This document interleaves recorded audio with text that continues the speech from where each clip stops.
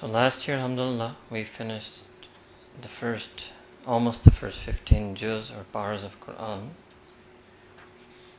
But I actually skipped one surah, which was surah number 17, Surah Al-Isra, otherwise known as Surah Bani Israel, because we wanted to do Surah Al-Kahf last year. So that means that this year, we're first going to begin, inshallah, with surah number 17, Surah Al-Isra and Bani Israel. And we will be skipping Surah Kahf because we did it last year. And then we will continue on to Surah Maryam.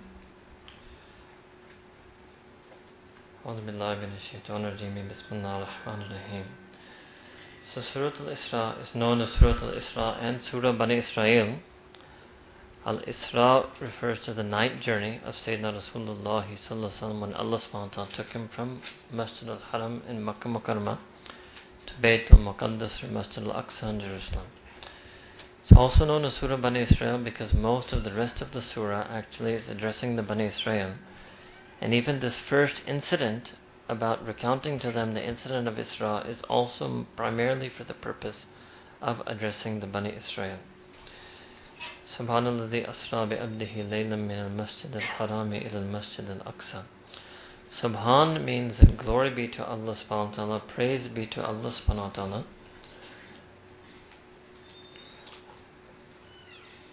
who took his abd, his servant and slave. Asra means to take by night, to transport by night, to take by night. Probably better in English we would say transported. Bi'abdihi transported his servant laylan by night from Masjid al-Haram to Masjid al-Aqsa. Alladhi barakna hawlahu, that same Masjid al-Aqsa which Allah subhanahu wa ta'ala says that we have sent our blessings upon its surroundings. Linuriyahu, why was this done? So that Allah Ta'ala says, so that we may show him, min ayatina, we may show Nabi Kareem sallallahu alaihi wasallam from our signs. Innahu, indeed Allah subhanahu wa ta'ala, huwa he, as-sami'ul basir, is all hearing and all seeing. Alright. Then only one ayah is going to refer to this incident, and then Allah subhanahu wa ta'ala is going to begin another set of topics. First thing that is very interesting is that in the entire Quran, only this ayah talks about the Isra. So all of the things that you have heard about Nabi Kareem sallallahu alaihi wasallam going to Bayt al-Muqaddas, that the Anbiya are there, that he leads them in Salah, that he went on an animal called Barak, all of that is to be found in Sahih Hadith. So the first thing we realize from this is that you need the Hadith to understand Quran. Otherwise you will not be able to make any sense of what this verse means. Now you can understand it because you have been taught the meanings of those hadith in the form of stories that were told to you when you were children or growing up by your parents or your teachers or educators.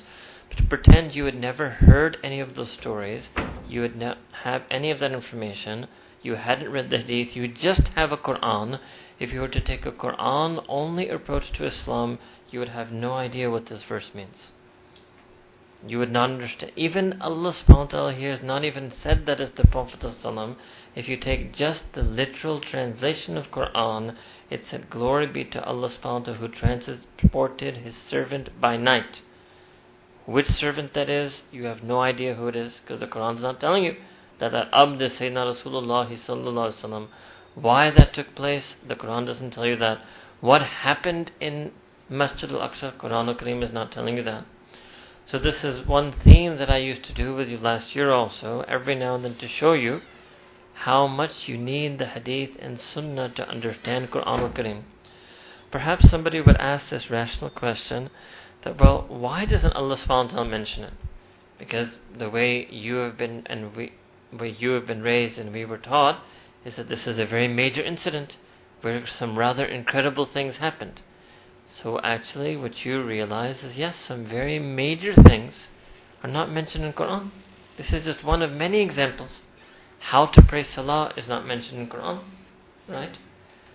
So actually Allah subhanahu wa ta'ala has deliberately not mentioned many major things in Quran to re-emphasize over and over again the importance of Nubuwwah, the importance of Sayyidina Rasulullah sallallahu alaihi wasallam, that in order to come to Allah subhanahu wa ta'ala, you need the book of Allah, yani Quran, and you need the messenger of Allah, Sayyidina Rasulullah sallallahu alaihi wasallam. You cannot understand one without the other. If somebody was to take hadith only approach and say, I don't follow Quran, that would also be ridiculous. And for someone to take a Quran only approach, that is also ridiculous. The second thing, which is technically not being mentioned here, but all of you know there is a second step in this event, which is known as the Miraj, which is not even being alluded to in this verse. In only one place in Quran al-Kareem, which is Surah Al-Najm, which you can even open that up, Surah Al-Najm verses 13, this is Surah number 53, verses 13 onward. Very briefly, Allah subhanahu wa ta'ala mentions Miraj. In other words, I thought I would show you that the Miraj is also only mentioned one place in Quran. And if you have it in front of you, you would see, when it comes up on the screen, that there, one of the only things that is really mentioned is Sidratul Muntaha, which I will explain in a little bit. That Sayyidina Rasulullah saw Allah subhanahu wa ta'ala, that is also mentioned there. But otherwise, all of the other details about the incident of Miraj are also to be found in Quran al-Kareem. Also to be found in the hadith of Nabi Kareem sallallahu alaihi wasallam. So although Allah subhanahu wa ta'ala devoted only one ayat to this topic here, and a few small ayat in Surah Najm, verses 13 and onward, yes, there it is.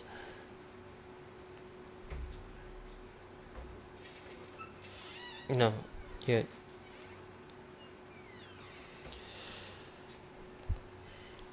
Okay, I will read the hadith out to you. Alright, so we get a complete picture of what happened. But before I do so, a couple of comments on this verse. First here, Allah subhanahu wa ta'ala is answering a criticism that many modernists and secularists have made, and they thought that this was just a dream. In other words, that Sayyidina Rasulullah did not actually, literally, physically make the journey from Makkah Mukarramah to Jerusalem, and he did not physically go up into Jannat. Why did they think that? Is there any verse of Quran that says it is a dream? No. Is there any hadith from Sayyidina Rasulullah that says it is a dream? No.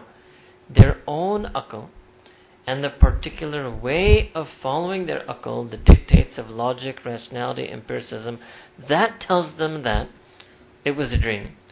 So it shows you also one fundamental flaw, that a person's aql alone, what in Arabic we call aql-e-mehz, naked intellect, cannot tell you the meaning of Quran.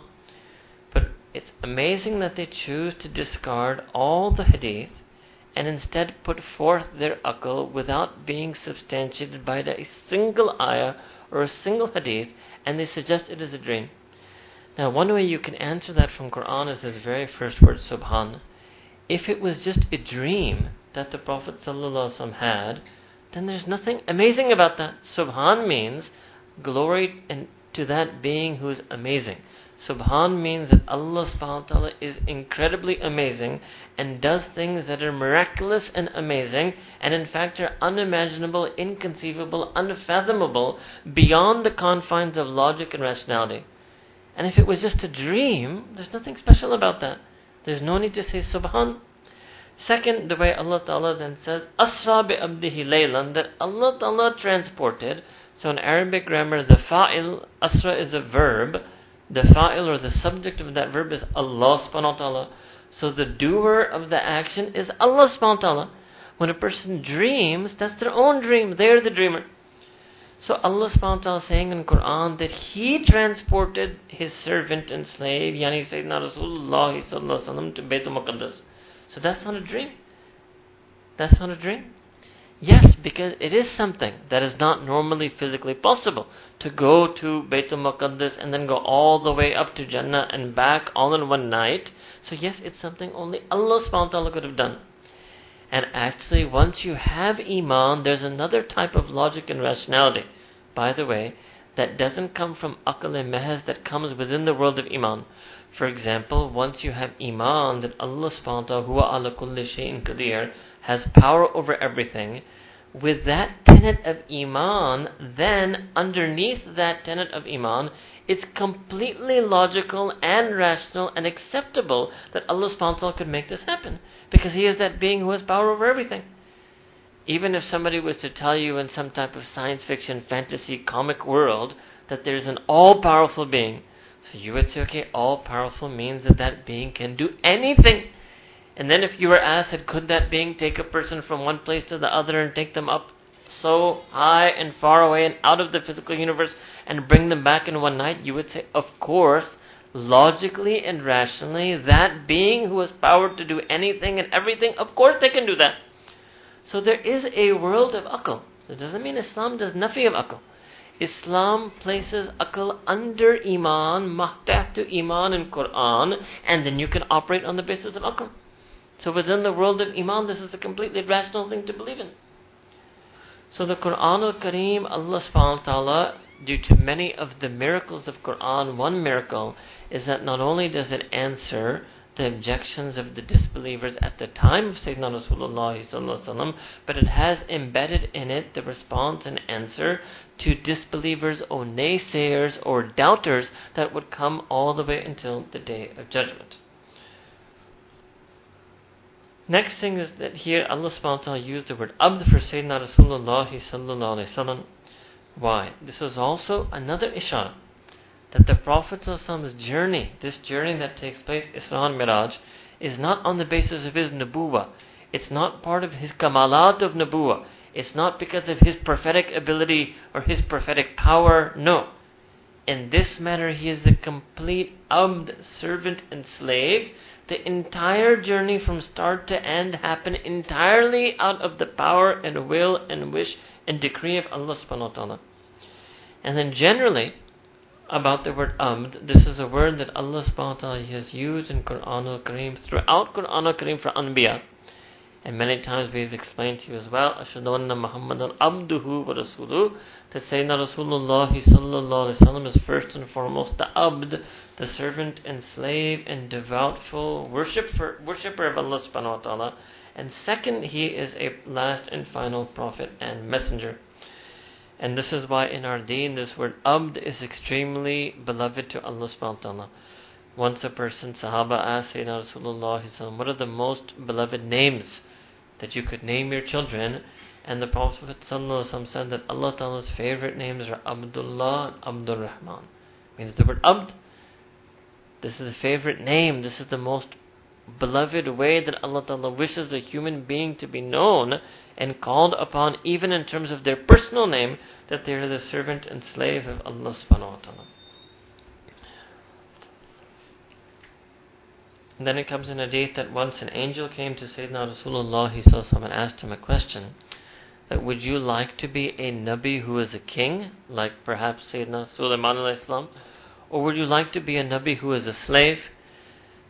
So the angel Jibreel alayhi salam was also there. Sayyidina Rasulullah turned to Sayyidina Jibreel alayhi salam and asked for advice. It's not because the Prophet ﷺ didn't naturally want to be an abd, but it's because the Prophet ﷺ was not sure in this matter, what is it that Allah Ta'ala would prefer for me?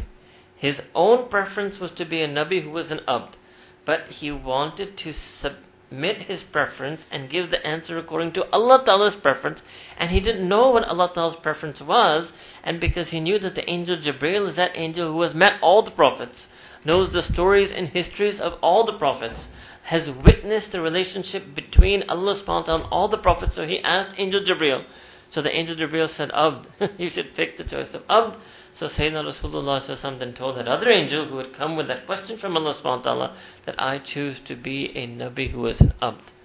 And if you see that in terms of material wealth and worldly lifestyle on this earth, Allah subhanahu wa ta'ala did not bestow Sayyidina Rasulullah with a kingdom, worldly kingdom like that of Sayyidina Sulaiman alayhi salam, but actually Sayyidina Rasulullah lived a very simple, humble life of the servant and slave of Allah subhanahu wa ta'ala. Then Sayyidatuna Ummul Sayyidatuna Aisha radiallahu anha, she narrates that after this question and answer, then Sayyidina Rasulullah, this is where one of the sunnahs of eating comes, that the Prophet never used to eat leaning back. He would always eat in such a position that he was not reclining on a chair or on a cushion, and he would always sit in such a way. Why? Because he said, from now on I must eat like a slave and I must sit like a slave. Allahu Akbar. It means that the concept of being abd is not just about ibadah, it's not just about worship, it's also about how a person carries themselves, holds themselves, projects themselves, presents themselves, and that is the way Sayyidina Rasulullah understood what it means to be an abd or a servant and slave of Allah subhanahu wa ta'ala. And then Al-Masjid Al-Aqsa is the proper name for Bayt al-Muqaddas in Jerusalem. Literally, Al-Aqsa means the masjid which lies at the furthest reach. Some say that means that from Makkah Mukarramah there are two major masajid, Masjid al-Nabawi in Medina Munawwara and Masjid al-Aqsa in Jerusalem. And relatively then Masjid al-Aqsa in Jerusalem is the one that lies the furthest away from Masjid al-Haram. These three masajid are the three haram or the three sacred precincts and sanctuaries in our deen. There is no other fourth holy place. As in our deen we recognize the sanctity and sacredness of only three houses of worship. And that's why many ulama have said in terms of visiting masajid, you're only allowed to undertake a journey. Specifically, if you want to undertake a journey to visit a masjid, you're only supposed to do that for one of these three masajid. So for example, if somebody in England said, I want to travel to Lahore just to see Badshah Masjid and to pray in Badshah Masjid, Lahore, we would say, no, the deen does not tell you to do that. But if there is a place that you want to go just to set foot in it and just to pray in it, there are three places like that. That's Makkah Mukarramah, Medina Munawwara, and Bayt al-Muqaddas. However, if a person comes to a city for some other reason, then there is no harm in them visiting the more old or gracious masajid in that city, but that cannot be the sole reason for which a person makes a journey. Barakna hawlahu, that Allah subhanahu wa ta'ala says we sent our blessings on the hawl, which literally means the surroundings, precincts, environs of Bayt al-Muqaddas. This can be understood in a number of ways. The first is, spiritually speaking, that the ground around Bayt al-Muqaddas was spiritually fertile. And this is why you find that this whole area of the Middle East and Jerusalem was a place where a vast number of Anbiya came. A vast number of adyan or deens and books and scriptures and wahi were sent to humanity. So it's spiritually fertile ground. Second meaning is also physically speaking, the soil and land in that area, in terms of its fertility, its vegetation, its fruit, the flowing rivers, is also have a lot of physical barakah in it. Then as far as this ummah goes, like I mentioned, Bayt al-Muqaddas is one of the three harams. It was also the qibla of many earlier anbiya, and it was also the first qibla of our Nabi Kareem sallallahu alaihi wasallam and the early Sahaba Ikram radiyallahu ta'ala anhum ajmain. So it is a place where indeed Allah Ta'ala has put a lot of barakah in it. Then Allah Ta'ala mentions one reason why Allah subhanahu wa ta'ala took Nabi Kareem sallallahu alaihi wasallam on this night journey, the nuriyahu min ayatina, so that Allah Ta'ala could show the Prophet sallallahu some of the signs of Allah subhanahu wa ta'ala. Now what those signs are, those I'm going to tell you in a moment when I read out these hadith to you. There are some signs that take place on the night journey, and there's some signs that will take place in the Miraj, or what is sometimes called Ascension.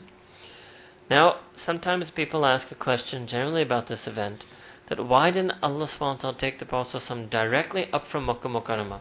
Wouldn't that have been more fadila? Wouldn't that have showed the primary and greater merit of Makkah Mukarramah? So one of the reasons the Mufassirin and Muhaddithin have suggested is that actually Allah subhanahu wa ta'ala wanted to show the importance of continuity in our deen. That Sayyidina Rasulullah, we don't believe in another God and another Prophet. No. The God of Quran, Allah subhanahu wa ta'ala, is the same God of the Torah, same God of the Injil, to make it clear to the Bani Israel that this is not some distinct, discreetly separate religion and God and book and line of prophets. This is the same Allah subhanahu wa ta'ala who sent all of those deens, the same Allah subhanahu wa ta'ala that sent all of those anbiya. So to establish that nisbat and tasalsul and continuity between Sayyidina Rasulullah and all of the prophets gone past, that's why Allah subhanahu wa ta'ala first took the Prophet to Bayt al-Muqaddas. And as you're going to hear shortly in the hadith, and all of you already know, most of you would know, that Sayyidina Rasulullah was the imam of all of the anbiya, formally became their imam and their nabi in salah, because each and every one of them, not only did they pray behind him, but each and every one of them also recited the tashahhud behind him, which is going to be slightly confusing for you, because actually that takes place first, and then the person goes up to Miraj and then gets the salah. So I'll explain that to you as well. Alright? So this is the reason, this is the answer to that question, that why did the Prophet ﷺ not go straight up from Makkah Mukarramah? Now I'm going to read to you, and it's going to take a bit of time, but some of these very long hadith about this incident of Isra and Miraj. And first, interestingly, they're quite long hadith, and most of them are mentioned in Sahih Muslim and Sahih Bukhari. A few are mentioned in the Muwatta of Imam Malik and some other books of narration. So although normally we would not be spending so much time on one ayah, but because this is a major incident of our deen, and like I mentioned to you, it only comes up really in this ayah and a handful of other ayah later, so I'm going to do this in detail today, inshallah. So Sayyidina Anas ibn Malik radiallahu anhu narrates, and this has been transmitted by Imam Muslim in his Sahih, that Sayyidina Rasulullah sallallahu alaihi wasallam, when he came back, he described in detail this incident to the Sahaba Ikram as follows. Number one, the buraq was brought to me. It was a long white animal that was larger than a donkey but smaller than a mule. So first thing you should know that it wasn't a horse. Because if it was a horse, the Prophet would have just said it was a horse. It was some other type of animal who was probably similar to horse, mule, donkey type of animals. So you can say a steed, right? And whose size is like that, was larger than a donkey but smaller than a mule. And that none of us really understand anymore, because all we know, if I said to you, larger than a cultist and smaller than a Camry, that's what you understand. But larger than a donkey and smaller than a mule, we have no idea. Most of us, aaj hi pata chala, that mule is larger than a donkey. We didn't even know that much, right? But it was some animal in that, right? By the way, this word buraq can come from either whiteness or the flash of lightning. So you can imagine some type of white, blazing fast, lightning fast steed. The name was given for this nisbat, right? Its step was as far as the eyes can see. What Nabi Karim Sallallahu Alaihi Wasallam meant was that every single step, and remember this steed would have been galloping, running, but every single step he took was as far as the Prophet ﷺ could see. So imagine if you're standing on the plain horizon, and the end that you can see, your mount takes one step and reaches there. And then again, the end that you can see takes one step and reaches there. So if you were to estimate that, and I don't know, but how far can the human eye see on clear weather, end of horizon? Probably hundreds of miles. And if every step, this steed travels hundreds of miles, then again, within the realm of logic and rationality, once you accept by your iman these hadith, then you can logically see at that speed, and covering those distances in one step, Sayyidina Rasulullah is going to reach Bayt al-Muqaddas within a matter of seconds or minutes. Right? Because from Makkah Mukarram to Jerusalem is not so far. So this is how the Prophet described his journey.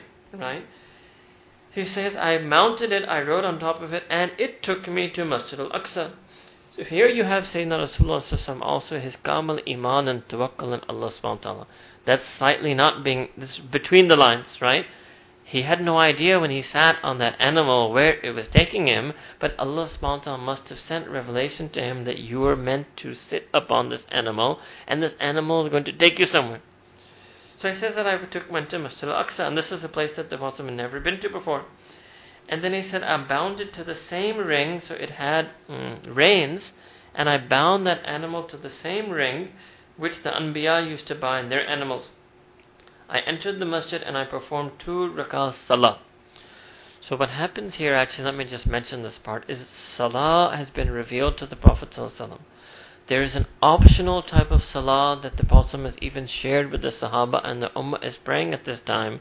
But formally, salah has not been made fard at 5 times, but the method of salah has been revealed, and the practice of salah is taking place. And because Nabi Kareem Sallallahu Alaihi Wasallam knew and had heard about Masjid al-Aqsa from Allah subhanahu wa ta'ala before, and recognized it to be a masjid, so the first thing he did, which is a sunnah, is to pray what we call salat tahiyatul masjid, that whenever you enter the masjid, you literally means to greet the masjid, you perform an initial act of ibadah of offering 2 rakahs salah. Then the angel Jibreel alayhi salam appeared, and the Prophet that he offered me, and different now riwayat are going to mention different things. He offered the Prophet 2 glasses, some riwayat say 3 glasses. One had wine in it, one had honey in it, and one had milk in it. And Sayyidina Rasulullah chose to drink the one which had milk in it, upon which the angel Jibreel said, "You have chosen the natural way." This has been mentioned by the Muhaddiseen, that milk is the fitrat of insan, because every human baby, when it is born, suckles and drinks the milk of their mother. So milk contains a nourishment for humanity. Here in the hadith of Bukhari, I'll explain it a bit more because the honey part is mentioned over there as well. Then the Prophet continues and says, and we then proceeded to the heavens. On the first heaven, now Allah subhanahu wa ta'ala has mentioned this, that there's 7 levels of Jannah. Now one thing I also want to be clear is that Jannah does not exist in the sky or the atmosphere or on top of planet Earth or in outer space. There is a physical realm, which is planet Earth, the solar system, Milky Way galaxy, and the entire physical universe. Beyond the physical universe lies another realm. You can view it as physically beyond, but it's beyond space. It's beyond time, right? So it's not really physically beyond, but it's in a different dimension or plane of existence. You can call it, if you want to use a slight biblical English term, the celestial realm, the heavenly realm. That's where Sayyidina Rasulullah went. So Buraq is not a space shuttle that is taking the Prophet up on top of the atmosphere, and the prophets are floating in some atmospheric or supra-atmospheric space. No, outside the entire physical universe. That journey, now don't think about it in a physical way. That journey doesn't mean that you have to cross all the planets, leave the solar system, leave the Milky Way galaxy. No, it doesn't mean like that. Because it's not a physical journey in that sense.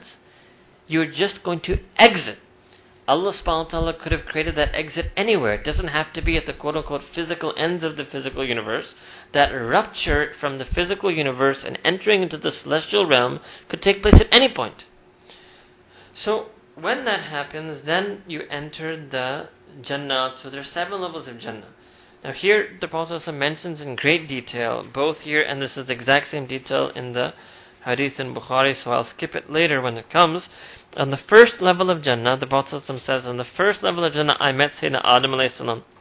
On the second level of Jannah, I met Sayyidina Isa alayhi salam and Sayyidina Yahya alayhi salam. On the third level of Jannah, I met Sayyidina Yusuf alayhi salam. On the fourth level of Jannah, I met Sayyidina Idris alayhi salam. On the fifth level of Jannah, I met Sayyidina Harun alayhi salam. On the 6th level of Jannah, I met Sayyidina Musa alayhi salam. And on the 7th level of Jannah, I met Sayyidina Ibrahim alayhi salam. Now different muhaddithin have talked about what does this have any significance? Which Nabi is present, which Nabi is absent? So for example, the most perhaps prominent Nabi who is absent from this list is Sayyidina Nuh alayhi salam, considered from the Ulul Azm Anbiya, something I explained to you last year. He's absent from this list. Second, you don't really see any specific tertib, any sequence. It's not a sequence in terms of chronological order, because you first have Sayyidina Adam alayhi salam, then Sayyidina Isa alayhi salam. So right there, that's the first prophet and the second to last prophet, right? And then you have scattered other ones. It doesn't seem to be any sequence in terms of fadl or in terms of greatness, because many muhaddithin feel that Sayyidina Isa alayhi salam or Sayyidina Musa alayhi salam or Sayyidina Ibrahim alayhi salam is the second greatest prophet. So that you could say that Sayyidina Ibrahim alayhi salam is on the 7th level, but Sayyidina Harun alayhi salam is on the 5th level, and no muhaddith or mufassir believes that Sayyidina Harun alayhi salam is afdal to either Sayyidina Isa alayhi salam or Sayyidina Adam alayhi salam. So this is something that Allah Ta'ala knows best. I do not feel that we can really present any reason to at this. But it shows that Allah Ta'ala has His ways of doing things. And Allah Ta'ala's way of doing things is going to always be beyond our knowledge. Even the knowledge that He has revealed to us is not always going to enable us to understand every reason behind everything that He does. But this was the arrangement of the Anbiya, whom Nabi Kareem Sallallahu Alaihi Wasallam met. After the 7th Jannah comes a place called Baytul Ma'mur. Baytul Ma'mur is like another Kaaba type thing you can imagine, another house of Allah subhanahu wa ta'ala, and this is the place where the angels do tawaf. And 70,000, the Prophet continues that Sayyidina Ibrahim alayhi salam on the 7th Jannah was reclining against the Baytul Ma'mur. Kya maze ki baat hai? Right? Reclining against Baytul Ma'mur, like imagine somebody reclining against Kaaba. Huh? So even more than that, reclining against Baytul Ma'mur. And then the Prophet said that I learned that every single day 70,000 angels are allowed to come and do tawaf of Baytul Ma'mur, but they never get that chance again. It's a once in their eternal, they're also eternal beings, once in their eternal life that they will get to do that. So from this you get an ishara, imagine how many angels there must be, that every single day get another 70,000 angels do tawaf on Baytul Ma'mur. And even from our own reckoning of history, how many billions and trillions of days have passed, and according to the reality of how many days have passed, only Allah Ta'ala knows, then you can just imagine how many almost seemingly limitless creation there is of the angels. Then after Baytul Ma'mur, Nabi Kareem Sallallahu Alaihi Wasallam continues, and I was taken to the Sidratul Muntaha, which is mentioned in the other passage of Quran. What is Sidratul Muntaha? It's a tree. In English, some people translate this as the lot tree. Some have translated it as the jojoba tree, right? Again, none of us are that familiar with botany and plant biology for us to really understand what that tree is, if there is such a likeness of it on this earth. On that, then the Prophet said that I saw that the leaves of this tree were as large as the ears of elephants, and the fruits of the tree were as large as jugs of water. And then the Sidratul Muntaha is at times enveloped by things that Allah Ta'ala has decreed to envelop it, and it changes form and color and becomes so beautiful that no creation can describe. Another hadith that is mentioned that golden, you can say something like butterflies, golden butterflies envelop Sidratul Muntaha, and another hadith is mentioned that limitless colors of butterflies envelop it. So what you can imagine, say, like a shimmering type of multicolored effect is something that is on that tree. Alright. Then he says that, then Nabi Kareem Sallallahu Alaihi Wasallam continues, that at that juncture, at reaching the Sidratul Muntaha, after crossing the 7 Jannat, Baytul Ma'mur, at Sidratul Muntaha. By the way, what does this mean? Some muhaddiseen have quoted hadith that Muntaha obviously means the end. So this is the climax that all of the actions that humanity does, and all of the conversations that the angels have with Allah subhanahu wa ta'ala, they reach this point which is an apex. And Allah subhanahu wa ta'ala's hukm and command always emanates through this point. This again begs the question that why does Allah subhanahu wa ta'ala use these mechanisms? So actually Allah subhanahu wa ta'ala has decreed that not just in the physical universe, but also in the celestial heavenly realms, things will have asbab. And this is His way of operating, that He operates through asbab in everything. So for example, one heavenly divine act is to send wahi on the hearts of the Anbiya. Allah Ta'ala uses the sabab of Jibreel alayhi salam. Another act is to send some information or communicate to the angels. Allah subhanahu wa ta'ala chooses for them to come to Sidratul Muntaha and to receive that information. So this is the way of Allah subhanahu wa ta'ala. One way that you can understand this is that there are two aspects to Allah subhanahu wa ta'ala. One is His interrelation with creation, whether that creation is humanity or angels. All of that, Allah Ta'ala has chosen the zahir of His relations with creation to take place through asbab, because Allah Ta'ala has made another relationship which is His batin relationship with creation that takes place without asbab. So for example, Allah Ta'ala sends His hidayah on somebody's heart, that is direct. When Allah Ta'ala sends His rahmah on somebody, that is direct, without any sabab. When Allah Ta'ala sends His maghfirah and mercy and forgiveness on a person, that is direct. So when it pertains to the batin of a person, Allah Ta'ala has chosen to make that relationship without a sabab. But anything that has to do with the zahir, the outward, apparent, external, Allah Ta'ala has chosen to use a sabab for that, whether it's in this world or it's in the akhirah. So for example, even in Jannah, when Allah Ta'ala wants to give the people of Jannah outward happiness and outward bounties, He uses asbab for that. Whether it's the fruits of Jannah, the rivers of Jannah, the palaces of Jannah, the rubies and marbles of Jannah, all of that are asbab, right? But when Allah Ta'ala wants to make the people of Jannah their hearts happy, Allah subhanahu wa ta'ala will do that directly without asbab. And the same is true for the angels. So that is one way you can understand what this Sidratul Muntaha is. So Sayyidina, to come back to the hadith, Sayyidina Rasulullah says that when I reached that juncture of being at Sidratul Muntaha, then Allah Ta'ala revealed to me what He willed. And this is something that Allah subhanahu wa ta'ala has mentioned in the Quran, that Allah subhanahu wa ta'ala revealed to His abd whatever Allah Ta'ala revealed. So here it's quite clear that the Prophet was giving the Sahaba a lot of detail, but here he kind of leaves it blank. When he comes to this point, he says, and there Allah Ta'ala revealed to me whatever Allah Ta'ala willed to reveal to me. He doesn't share it with Sahaba Ikram. So this also means that there's some things that Allah Ta'ala told Sayyidina Rasulullah which is not part of Quranic revelation and were not also part of His message or mission of Nubuwwah that they make it into Sunnah. There's some other things also that only Allah Ta'ala and His Prophet know best.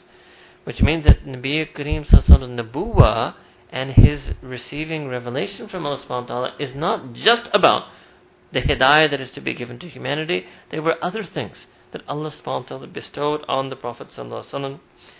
And then, now when the Prophet sallallahu alaihi wasallam passes this point, right, and then all of you know in other hadith that the angel Jibreel says that no one else can go past this point, right? That was that point, the Sidratul Muntaha point. Then one of the things that happens is that Allah subhanahu wa ta'ala reveals the 50 salah, right?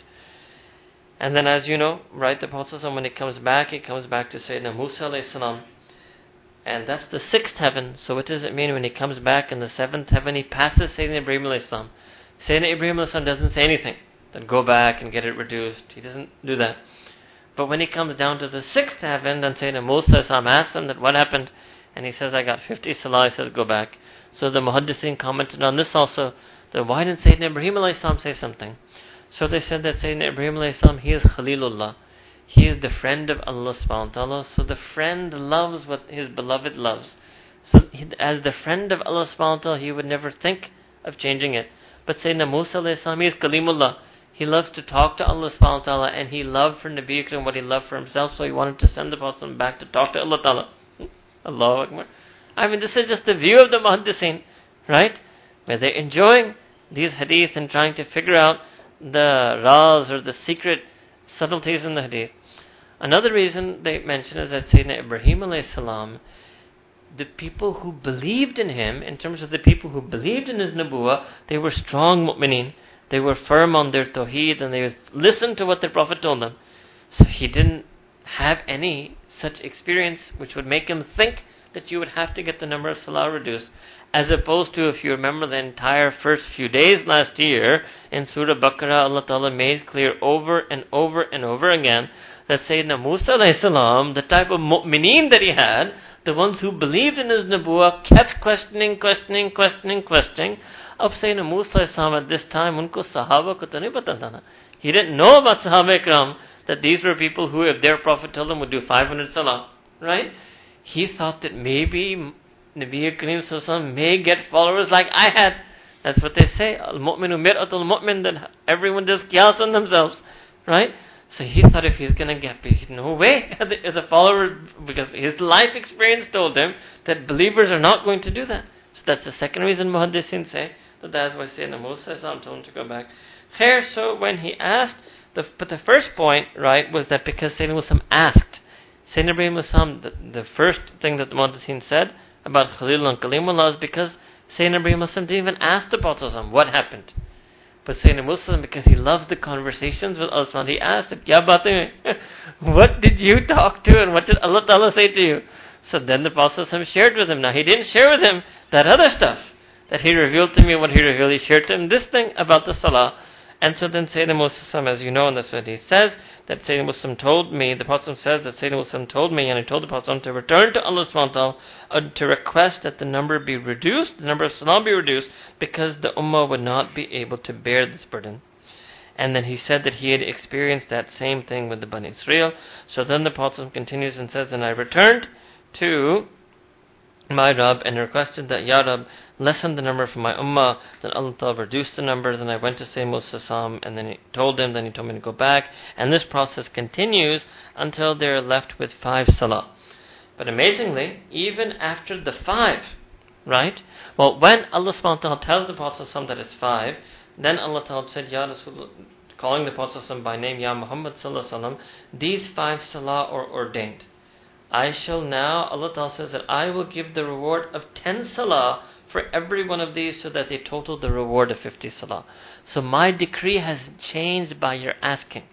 My decree was actually, because I don't need the salah, my decree was that I wanted to be able to reward your ummah with 50 salah every day.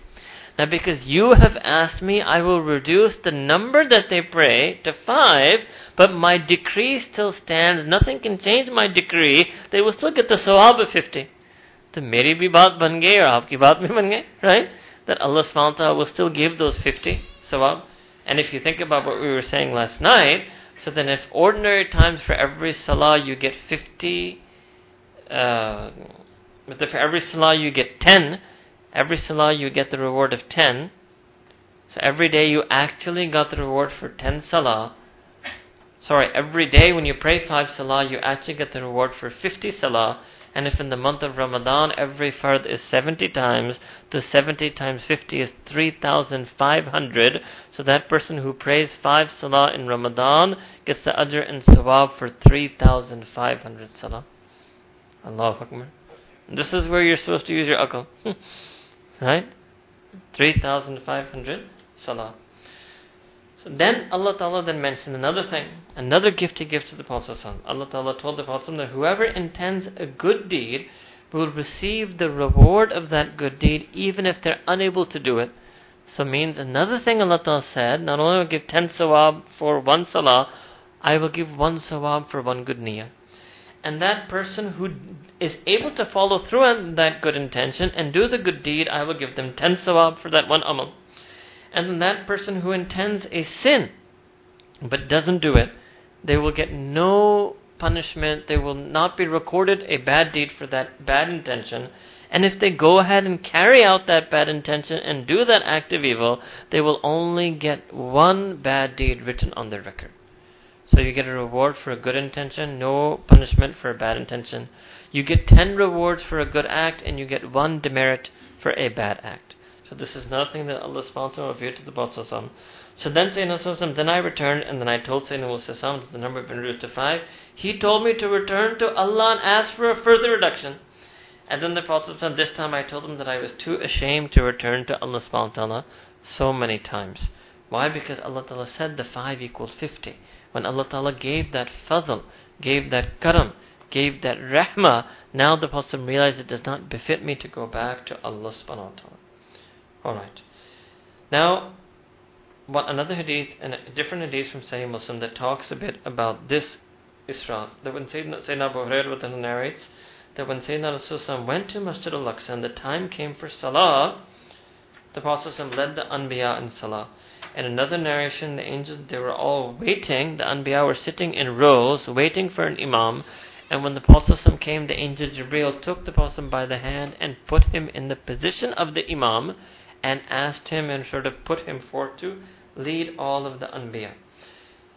Then after the Salah was over, the angel Jibreel told the Prophet that all of these were all the Anbiya that Sayyidina Rasulullah, that these were all of the prophets that Allah subhanahu wa ta'ala had ever sent on earth.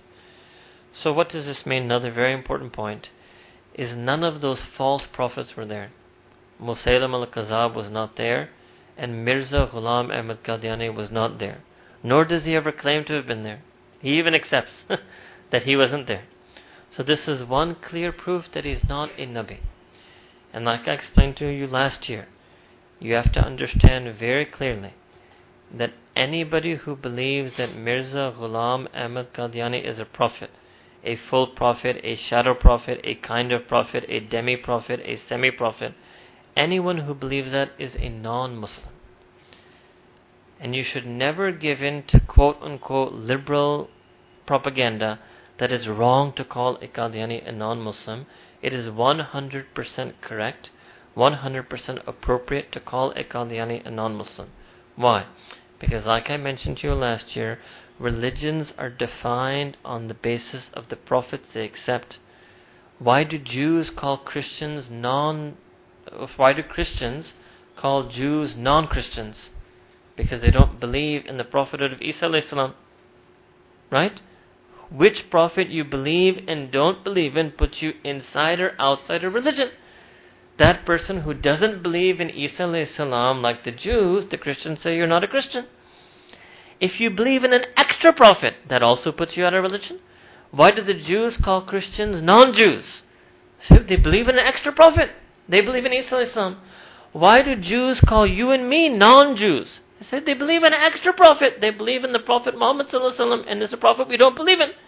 Now, if a Jew calls me a non-Jew, there's nothing illiberal about that. That's a factual statement. That's 100% correct for them to call me a non-Jew. So a Qadiani is a non-Muslim because they believe in an extra prophet. Right? Now, second thing is that if Qadianis would do one thing, we are willing to grant them every single right that Islam grants to all non-Muslims. We can be as friendly and peaceful with them like we are with all the Jews and Christians we grew up in America and we study with, and etc.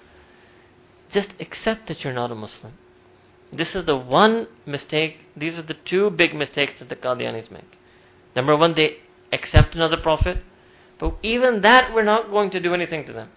But they insist that they're still a Muslim. What does that mean? Why is that unacceptable? We don't understand that. They say, no, aapko kya nuksan hai? Wo apne aap ko Musliman samjhe, aapko kya hota hai? So no, if I allow themselves to call themselves a Muslim, if I allow that, I sanction that, if that means that they're Muslim, then what they believe in is Islam. And they believe in another prophet. And that cannot be Islam. Therefore, I cannot let them say they're Muslim. They cannot be allowed to say they're Muslim. I will tell you, in America, which people idolize in this country as the bastion of liberalism and secularism, in New York City, I could not open a Baptist church if I wanted to. I could not open up legally. The law would prevent me from opening a Baptist church. They say, because you're Muslim. If I say, okay, I only teach baptism, maybe they will let me do it. But if in the name of baptism or Presbyterianism or Protestantism or Catholicism, I teach in that church that the Prophet Muhammad is a prophet, they will say no. They say you are not allowed to call yourself Catholic. You cannot put on the church, Catholic Church, if you're teaching that Muhammad is a prophet. That's what the Americans will say. So now do you understand why we say that the Qadianis cannot have a masjid and call themselves Muslim? Because they're teaching something that's not Islam. Just like in America, we would not be allowed. They'll say, you can have a masjid. They would say, do what you are. Be honest. They say, why are you trying to open up a Catholic church? And then inside the Catholic church say you believe in another prophet. Open up a masjid. You're free to do that. Now do you understand? This is the simple way for you to understand that all of that propaganda that they keep writing in this English language newspapers is nonsense. People should be honest about what they believe. And on top of that, in any case, Mirza Ghulam Ahmad Qadiani, with my own eyes I've read in his work, he says that anybody who doesn't accept in my prophethood is an unbeliever. So it's a completely different religion, drawn on completely different boundaries. So yes, we are unbelievers in the Qadiani religion, and they're unbelievers in the Islamic religion. That's simple. Alright. So, important point was that Mirza Ghulam Ahmad Qadiani was not there at the gathering of the one time in history when all of the Anbiya were gathered. His name is not on that register. So that is another way if you want to understand that he is not a Nabi in any way, shape or form. Alright. Another thing that Imam Bukhari has reported, and this is a very, very profound hadith which many of the muhaddithin, ulama, awliya have commented upon, and it's going to be beyond actually our ability to do that in detail today. But Sayyidina Anas narrates that before the incident of Miraj, that Sayyidina Rasulullah says that once I was near the Kaaba and I was lying down in a almost state of semi-consciousness, half awake, half asleep, and he says that 3 people came to me, and they had a golden tray with them, and that tray was filled with hikmah and iman, with wisdom and iman, and they cut open my breast. This is the incident of Shakti Sadr. They cut open my breast, and they washed it with what they opened up, they washed it with the water of Zamzam, and then they filled my chest with that wisdom and iman, then they closed my breast. And then after that, the incident of Miraj took place. Now, what exactly happened? This is a long, detailed story that many muhaddithin and awliya have commented upon. And many of our friends who only study hadith, they never like to touch this hadith. And many other hadith like it, because they have no idea what to do with these type of hadith in Bukhari and Muslim. So they have their abridged editions of Bukhari and Muslim, because they have no idea what to say about this one. Right? Here I will just relate it to you to this incident, that the muhaddithin say that actually what happened was that Sayyidina Rasulullah ruh was being prepared for this journey, was being prepared for the zarf and the ability to handle the entry into Jannah, and specifically being prepared to handle the entry past Sidratul Muntaha into the presence of Allah subhanahu wa ta'ala. Not because Nabi Kareem Sallallahu Alaihi Wasallam's ruh was not intrinsically capable of that, but you can imagine that he had been programmed to deal with humanity. And so they opened up his chest to reprogram him back to his original nur, so that he could enter into Jannah and enter the presence of Allah subhanahu wa ta'ala. Alright. Here there are a lot of other details here about, and I was originally thinking of reading it all to you, but obviously in Dorothy this year we're not going to be able to do that.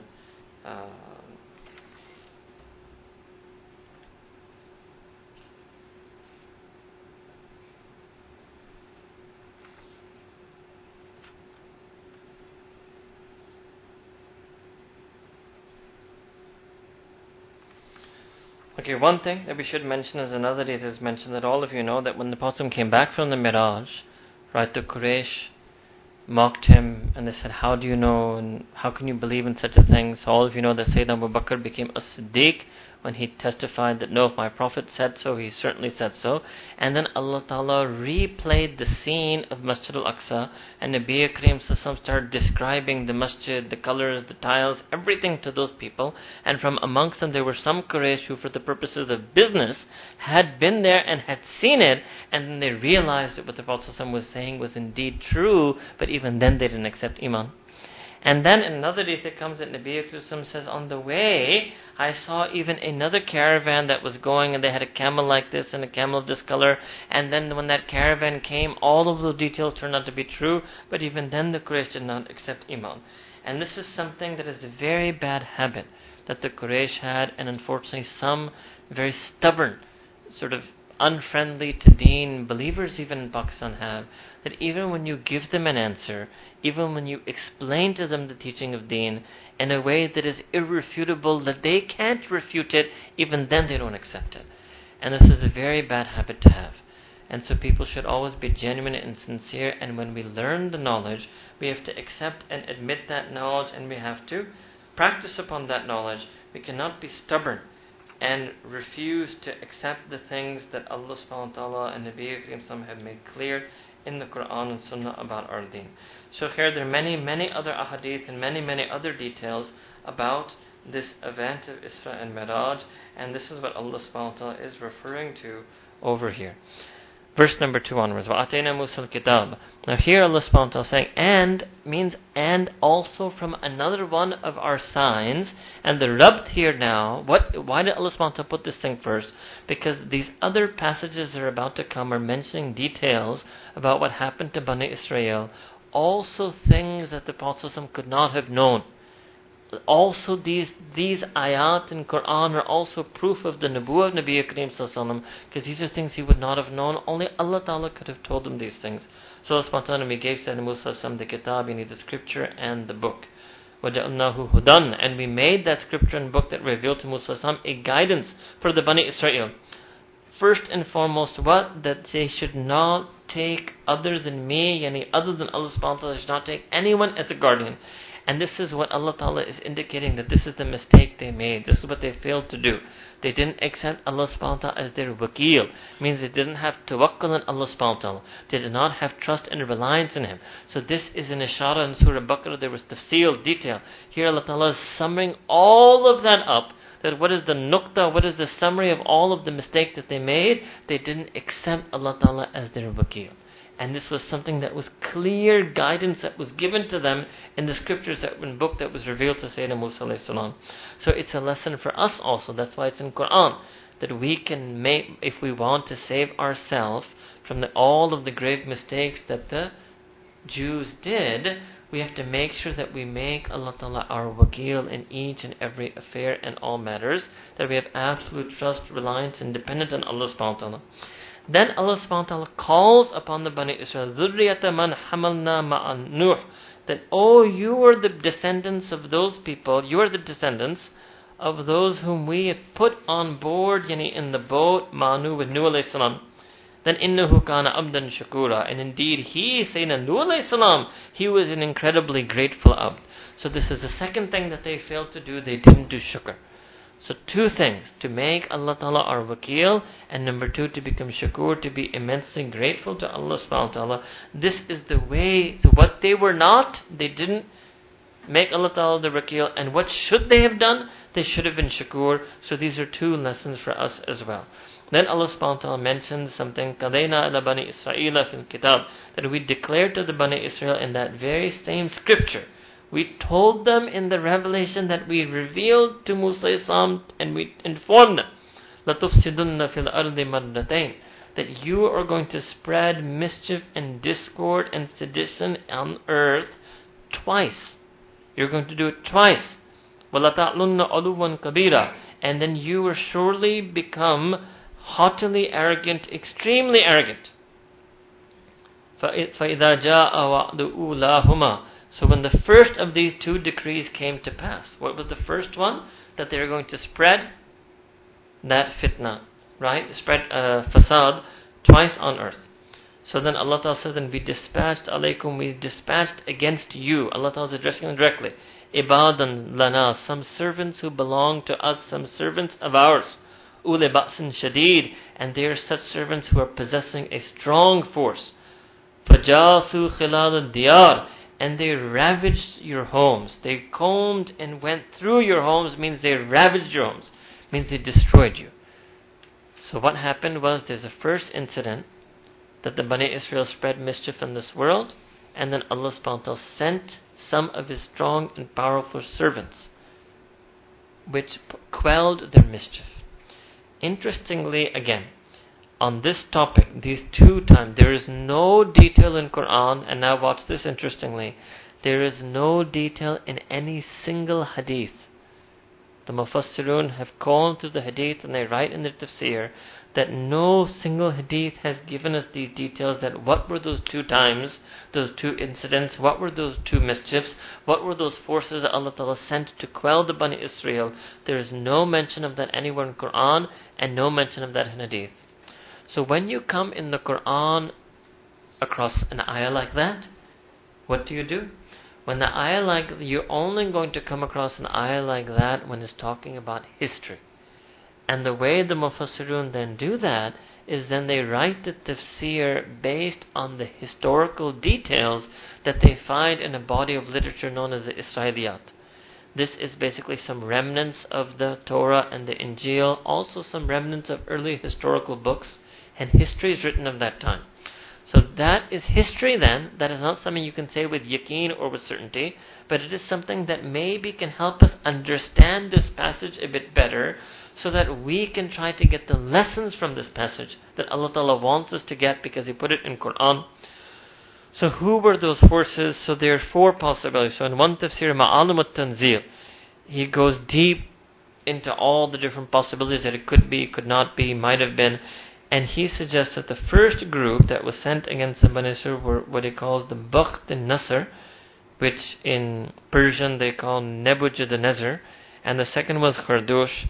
However, others have suggested there's one narration of Qatada, who was a Tabi, but again he's not basing on hadith, he must have read his own sources of Israeliyat, that no, the first incident was Jalut, who was sent, and then Dawud alayhi salam slays him, and then again the Bani Israel spread mischief, and the second time then Allah Ta'ala sent the Bakht al-Nasr against them. So Allah Ta'ala knows best, right? Allah Ta'ala knows best, but apparently this happened to them twice. And this is something that Allah subhanahu wa ta'ala is reminding them of in Quran al-Kareem. Alright. وَكَانَ وَعْدًا مَفْعُولًا means, and indeed it became a decree that came to pass. So once it happened the first time, it became a decree that came to pass. ثُمَّ رَدَدْنَا لَكُمُ الْقَرَّةَ. So then Allah Ta'ala says, then we gave back to you a turn of fortune alayhim against them. And then we allowed you to prevail against them. We restored your authority over against them. We allowed you to triumph once again. But, and then وَأَمْدَدْنَاكُمْ بِأَمْوَالٍ وَبَنِينَ, and then we helped you with wealth and money and with sons. And we made you akthara nafira, we made you greater in number. Means we rebirth your civilization. We gave you sons, can generally mean children and progeny, but here it does mean sons, right? Means fighters, sons that could eventually become fighters in armies, wealth that could eventually become resources, and then you became even greater in number and manpower than you were earlier, right? But then again they spread, and that's not going to be mentioned in detail here, but then again they spread this fitna a second time. Sheikh Ashraf Ali Thanvi, his view is that the first fasad was when they disbelieved in Sayyidina Musa alayhi salam, and the second fasad is when they disbelieved in Sayyidina Isa alayhi salam. That would make a lot of sense, because this is two major mistakes that the Bani Israel did. And you read in Surah Baqarah last year how they killed so many Anbiya. In between those two Anbiya, between Sayyidina Musa alayhi salam and Sayyidina Isa alayhi salam, they killed so many Anbiya. And according to many reports, they also attempted to kill Sayyidina Isa alayhi salam himself. Right? Right. The lesson for us is what? That because of their disobedience to their prophets, because of their disobedience to the book and scripture that was revealed to them, Allah Ta'ala sent a force that wiped them out. And some Muslims always suggest that this is what happens to us in the contemporary world or in history, whether the Mughal invasion or whether the Mongol invasion, or whether losing Andalus, Muslim Spain, or even losing the Mughal Muslim rule, right? Difference is in that in terms of this ummah, Nabi Kareem Sallallahu made a dua to Allah subhanahu wa ta'ala, which Allah Ta'ala accepted, that He will never send an ijtimai adhab or a collective punishment on this ummah. So you never really know.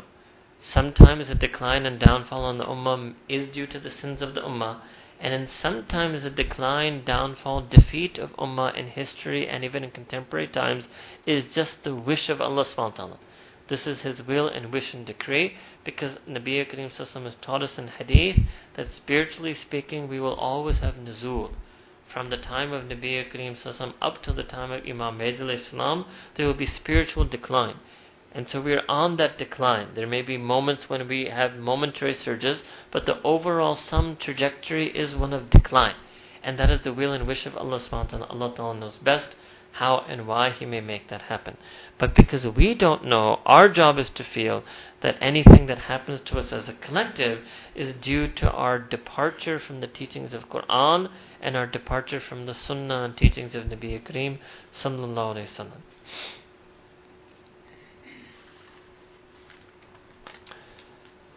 And in ahsantum, so this is something that Allah Ta'ala is saying to them, but it's a general rule, that if you do good, then you did good for your own selves, for the benefit of your own selves. When asatum, and if you do wrong, if you commit evil, then you commit that evil to the detriment of your own selves. So what does it mean? That basically our own actions are only going to come back to us. It's not going, no matter how good we are, we're not going to benefit Allah subhanahu wa ta'ala in any way. And no matter how bad we are, we're not going to harm Allah subhanahu wa ta'ala in any way. Then فَإِذَا جَاءَ وَعْدُ الْآخِرَةِ, and when the latter of those two decrees came, right, which was that they were going to reach a haughty arrogance, then what happens? Allah subhanahu wa ta'ala said such that they shamed and spoiled your faces, and so that they entered into the Masjid al-Haram the same way that it had been entered awwal marra, in the first instance, right? لِيُتَبِّرُوا مَا عَلَوْا تَتْبِيرًا, and they destroyed whatever they came upon. They destroyed everything that they were able to. So this is the second quelling of the Bani Israel. Then next thing that happens is عَسَىٰ رَبُّكُمْ أَن يَرْحَمَكُمْ, and still your Lord may yet have mercy upon you. Your Lord may yet have mercy upon you. This may mean, right, to the Jews contemporary at that time, that if you accept Nabi Kareem Sallallahu as the Prophet, you accept the Deen of Islam, still yet your Rabb may have mercy on you. Again, this is a broader lesson for all of us, that if we make a mistake and a sin, and that Allah Ta'ala punishes us for that sin, it doesn't mean Allah Ta'ala's wrath or anger is irreversible. Allah Ta'ala may still yet have mercy on us if we make tawbah to Him, if we repent from that sin, that we have suffered the sufferings of, so we have suffered the consequences of that sin. Doesn't mean Allah Ta'ala is now permanently, irreversibly angry with us. No, we can still get the mercy of Allah Subhanahu wa Ta'ala.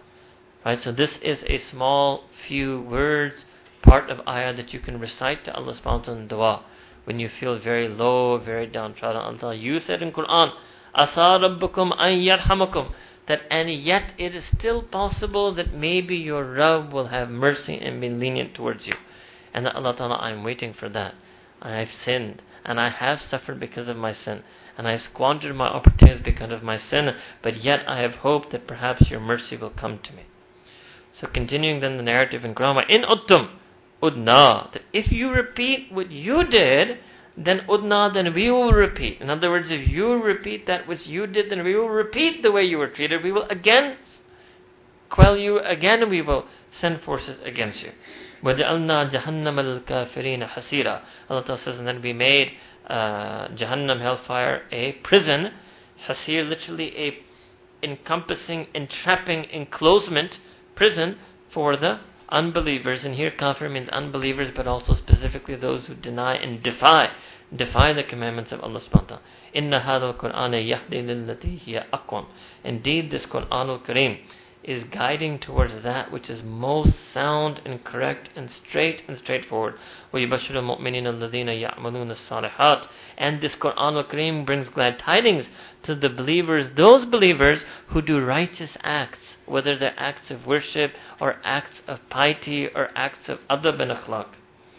And what is the good news and glad tidings that it brings those believers? أَنَّ لَهُمْ أَجْرًا كَبِيرًا, that they will have a great and tremendous reward with Allah subhanahu wa ta'ala. وَأَنَّ الَّذِينَ لَا يُؤْمِنُونَ بِالْآخِرَةِ. As for those people who don't believe in the akhirah, who don't believe in the hereafter, أَتَدْنَا لَهُمْ عَذَابًا أَلِيمًا. Allah ta'ala says that we have prepared for them a painful torment and punishment. Alright. Now Allah ta'ala says something very interesting. وَيَدْعُ الْإِنسَانُ بِالشَّرِّ دُعَاءَهُ بِالْخَيْرِ. That means, and yet humanity prays bisharri, makes dua and prays for evil. Du'a'ahu, just as it prays for khair as good, in the same manner that they pray for good, in the likeness that they pray for good. So what does it mean? That Allah Ta'ala is saying that He wants to bring us into Jannah and keep us away from Jahannam. But not just our actions, even our dua. So what does this mean? So Sayyidina Hassan radiallahu ta'ala anhu, and also Sayyidina Mujahid rahimahullah ta'ala mentioned that what this means, what does it mean to make dua bishar? This is the closest you're going to get to the concept of bad dua in Quran. It means that sometimes when a person gets angry, now listen to this carefully, sometimes when a person gets angry, they curse themselves, they curse their family. Sometimes when they get depressed, for example, sometimes when they get really to say, I wish I were dead. People sometimes think like that. They may say it in their mind, I wish he was dead. I wish she were dead. I wish she didn't exist. I wish this would happen to her. Right? All of that is this, to make dua bishar. And in hadith, Sayyidina Rasulullah taught us that do not curse and make such curses for oneself or one family, lest you make that curse, means dua bishar, in a moment when duas are accepted. आप बद दुआ ना मांगे, क्योंकि ये भी इम्कान है कि आप दुआ के कबूल होने के वक्त आप बद दुआ ही मांगो. Right? So here Allah Ta'ala is saying, وَيَدْعُ الْإِنسان. Insan is a feature of humanity. And it means, dua means sometimes they strive, they seek out and yearn for evil the same way that they were supposed to seek out and yearn for good. That's another way to take it. But literally here, it does mean dua. وَكَانَ الْإِنسَانُ عَجُولًا. That indeed humanity is hasty, is prone to haste. Right? And you will see all of these things. Anger, we get into a state of anger too quickly. Hostility and enmity, we start having bad feelings towards someone too quickly. So here Allah subhanahu wa ta'ala is mentioning that this is a problem with insan, this is a problem with humanity. And this insan, if they become molded by iman, then they won't make this dua for shar. When they have stronger iman, then they won't be hasty and be haste in their anger and other things. Then Allah Ta'ala mentions the sign, then we have made the night and the day two signs, in which we erase the sign of the night. What does it mean? Through the breaking of the dawn. So when you have the sign of the night is itself darkness. So some people will translate mahawna as we darken the night. Some people translate literally as we erase the night. The sign of the night is darkness, and then that sign of darkness is erased when you have the breaking of the dawn. And then what is the breaking of the dawn? Means the breaking of the dawn and the new day. And what is the sign of the day? وَجَعَلْنَا آيَةَ النَّهَارِ مُبْصِرَةً. So mubsira means bright and revealing. In other words, for seeing and for visibility. لِتَبْتَغُوا فَضْلًا مِّن رَبِّكُمْ. So that you may go and seek the bounty from your Rabb. Right? Bounty means the rizq that Allah Ta'ala has placed for you. That you may earn and seek a livelihood and sustenance in this world. But you're doing so, what you're doing, you're seeking it from your Rabb. وَلَتَعْلَمُوا عَدَدَ السِّنِينَ. And another reason that the passing of time and transitioning and alternating from night and day has been made as a sign is that so you may learn the number of years. Means the passing of years, wal-hisab, and that you may also learn how to calculate. So what does this mean? So in normal places, right?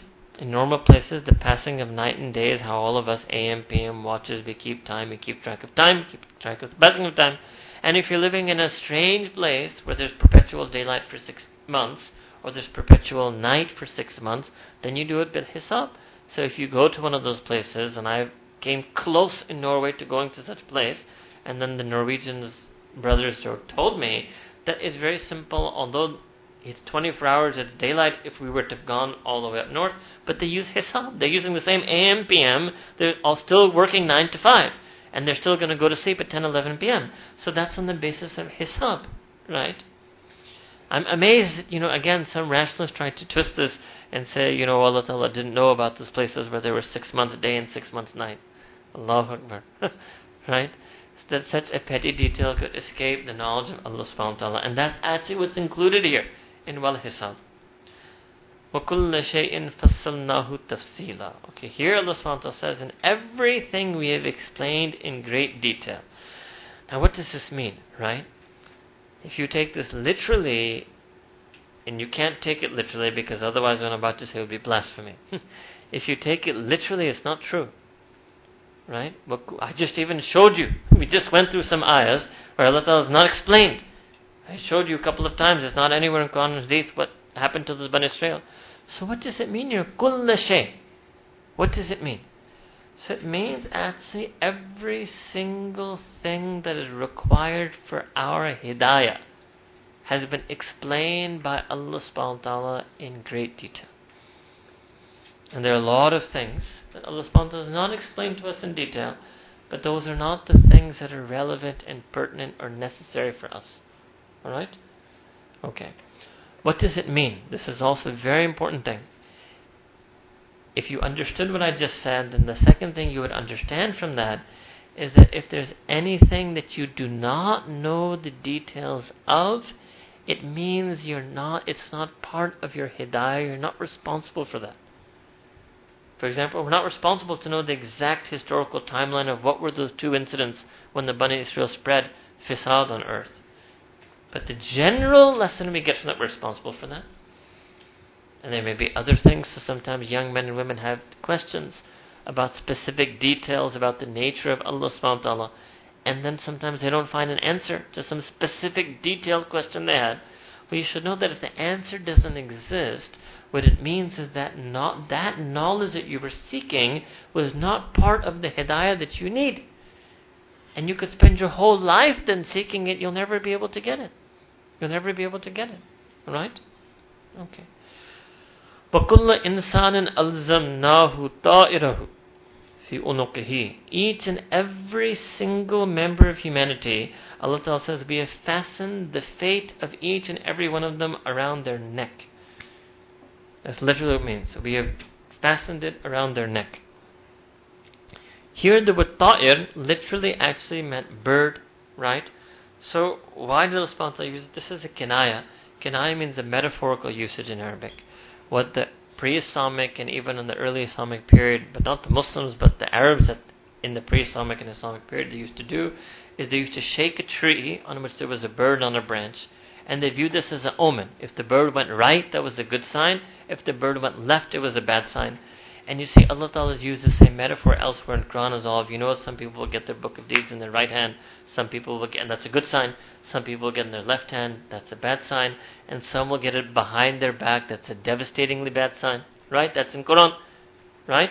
So here Allah subhanahu wa ta'ala then metaphorically used the word ta'ir. So ta'ir here means book of deeds. Doesn't literally mean a bird. It means the book of deeds. Okay. وَنُخْرِجُ لَهُ يَوْمَ الْقِيَامَةِ كِتَابًا. And then we will bring forth and produce for them that book of record, that record of deeds. And they will find that manshura, they will find that book spread wide open in front of them. Means wide open, maybe even so wide open that, like we say, at a glance they will see every single thing that they did. That knowledge, even though technically it's a knowledge we already have because we lived our life, but we forget things, right? That itself is viewed to be an immense thing that's going to happen on the Day of Judgment. I don't think even right now, however much jitna zindagi hum ab tak ji chuke hain, if we were to see every single thing we did and said and felt and thought at a glance, it would be overwhelming for us to confront our own life, to confront our own reality. So this is what it means, manshura. It will be spread for them like an unrolled parchment. The whole life at a glance, they will see it. And that's why it comes in other places in Quran. Later, you don't have to do it on the screen, but later you can look at Surah 69 verses 25 to 26, where the person who is pious, he will be happy and he will say, come, look at my record, look at my kitab. He will want others to look at it. And the one, Allahu Akbar, who is unhappy, the fear and the anxiety he will face when he looks at that, right? So, and what does Allah mean that is hanging on the neck means right there with that. It's inescapable. It's inescapable. It's hanging on their neck. It just has to be unrolled and spread out in front of them. That's what's going to happen. Then we'll be told, Iqra kitabak. Read your book. Look at it. Don't turn away. Imagine almost somebody grabs your head and makes you look at something. You know, sometimes when somebody doesn't look and you grab them and you tell them, look at it, look at it. That's what will happen. Look at a glance, look at your entire life spread out. And Iqra means read, look at each and every single thing. Don't even do a holistic glance. Go through each and every single thing that you did and said and thought and felt. Allahu Akbar Kabira. It's our own life. There's nothing else that Allah Ta'ala is going to put us through. It's our own life that we will have to face on the Day of Judgment. Even before you face Allah subhanahu wa ta'ala, before you face the Mizan, this comes first. First face your own life. Face yourself. So that's why in our deen we always say that you should do muhasabah. You should do this now. Face your own record now. Reflect on your deeds now. Because there's still time. You still have the eraser and you still have the pencil. Right?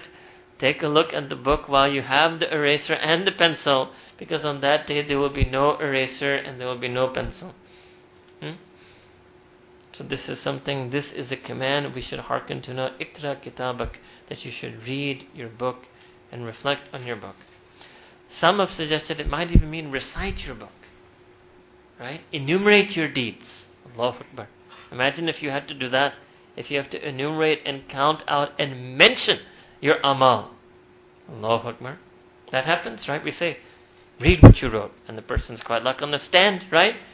The lawyer will say, okay, this is what you wrote the person, read it. And he doesn't want to read it, so the court orders you to read out loud that threatening letter you wrote. And now the person, because he's ordered, he has to read it out loud. Allahu Akbar. Imagine like that if one had to read out loud the book of deeds. Kafa bi nafsika al-yawma alayk. Allahu Akbar kabira. Kafa bi nafsika al-yawma alayka hasiba. That on this day your own self is sufficient to testify against you. Your own self is sufficient to testify against you. You read your own book of deeds, you will be testifying against your own self. We don't need to call witnesses, Allah Ta'ala is saying. Although that is a process, but I don't need to call the angels, I don't need to call the pieces of earth, I don't need to call witnesses. You yourself can testify against yourself. Read your record. Allahu Akbar. Ajib. Man ihtada. That person, ihtada means, remember Bab Iftiyal, those of you who are studying, this means the one who adopts hidayah, who accepts hidayah, who follows hidayah, who submits to hidayah. To hidayat yafta hota hai. Man ihtada. فَإِنَّمَا يَهْتَدِي لِنَفْسِهِ. Then that person, then their act of following that hidayah is for the benefit of their own self. وَمَنْ ذَلَّ. And that person who goes astray, and every such person who goes astray, فَإِنَّمَا يَذِلُّ عَلَيْهَا. And that person then has gone astray against their own benefit. Literally it means to their own detriment. Against their own benefit, yani to their own detriment. وَلَا تَزِرُ وَازِرَةٌ وِزْرَ أُخْرَى. Alright, that no responsible, wazira means that person who bears responsibility. No person who bears responsibility will bear the responsibility of another person. Okay, what does this mean? Because many times people say that, what is the exact meaning of this verse? This verse means, in terms of actions and deeds, and this verse is specifically talking about bad actions and deeds. But still, right, it comes in many other texts of Islam that if somebody misguides, misdirects someone and causes them to do a bad action, so they will suffer the sin of that act of misguidance. And the level of sin of misguidance will be the level of that sin that you misguided to, right? But not because you did it, but the point is that because the person who did it will get the sin of doing it, you will get the sin of guiding them to do it, but the sin of guiding them to do it will be set as the same as the sin of doing it. And that is something you did, that was your act of misguidance. And similarly it works in a positive way. This is why Sayyidina Rasulullah says, Addalu ilal fi'li, that person who guides to an act, kafa'ilihi, is like the person who does it. So similarly the person who guides to an act will get the same reward as the person who, it's a good act, guides to a good act, will get the same reward as the person who does that good act. But beyond that, right, what it means is that people who are disconnected from one another, then no one will be able to bear the burden of another person. Another sense that it has over here is that, look, you are going to testify against yourself. If you're following guidances for your own self, you cannot count on some other person, some friend in this world, that they will be able to, out of friendship for you, be able to take your burden on the day of judgment. That's what it means. You won't be able to do that. Right? That's all really, in a sense, what this means. وَمَا كُنَّا مُعَذِّبِينَ. And here, وَمَا كُنَّا مُعَذِّبِينَ حَتَّى نَبْعَثَ رَسُولًا. Here Allah subhanahu wa ta'ala is saying is that nor do we ever inflict punishment. Nor do we ever inflict punishment until we have sent a messenger.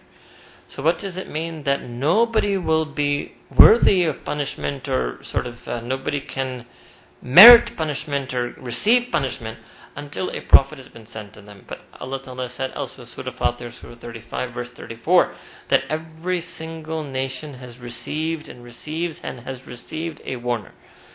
Because Nabi Kareem is the last and final prophet and messenger. So now it's done now. As far as Quran al-Kareem goes, every human community has received a prophet.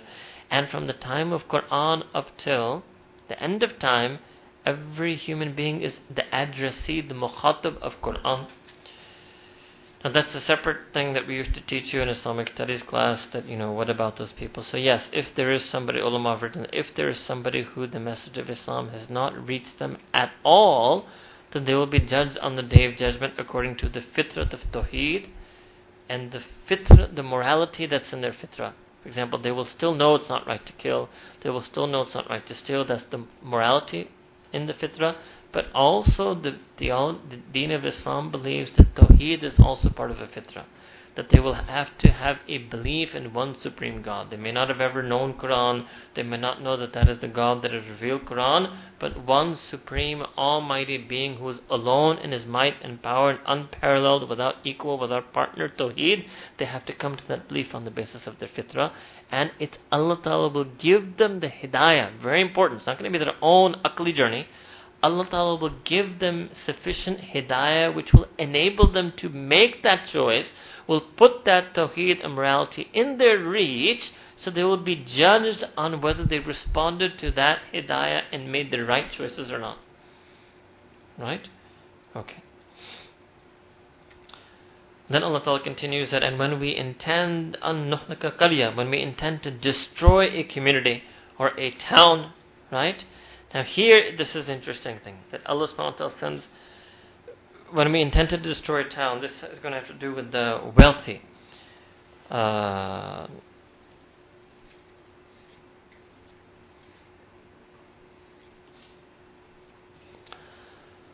Okay, so those who are wealthy, now what it means here is not just those who are wealthy, but you can say those who have been corrupted by their wealth, right? This is not a blanket prohibition, as most people, I'd say most, but maybe some people have translated it like that those who are wealthy, but it's really, so those who are corrupted by wealth, and due to their corruption, فَفَسَقُوا فِيهَا, then they do fisk in that qarya.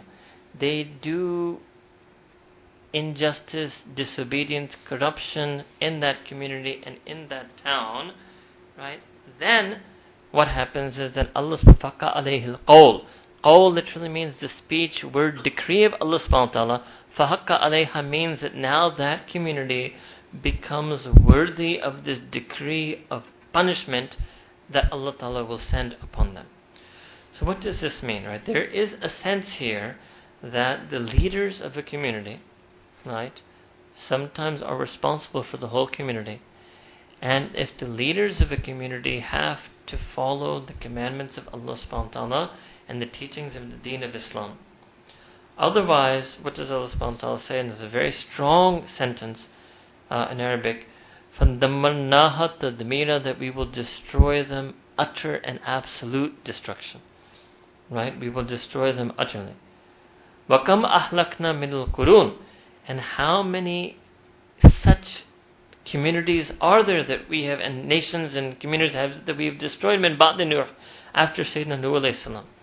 So what does it mean now? Nuh alayhi salam, remember his community, we did this last year, they were disobedient, disbelieving Allah Ta'ala, except for the few believers who were allowed to be put on that boat. The entire community was destroyed through a flood, right? So Allah subhanahu wa ta'ala is invoking that, the way the destruction of the community of Nuh alayhi salam took place, and Allah subhanahu wa ta'ala is saying, and how many of them have we destroyed after Nuh alayhi salam? So don't think it's just an isolated incident. But again, like I told you, this process stopped at the time of Sayyidina Rasulullah because of the dua that he made to Allah subhanahu wa ta'ala. Right? So you won't find that anymore. وَكَفَى بِرَبِّكِ بِذُنُوبِ عِبَادِهِ خَبِيرًا بَصِيرًا. And indeed, Allah subhanahu wa ta'ala sufficiently knows.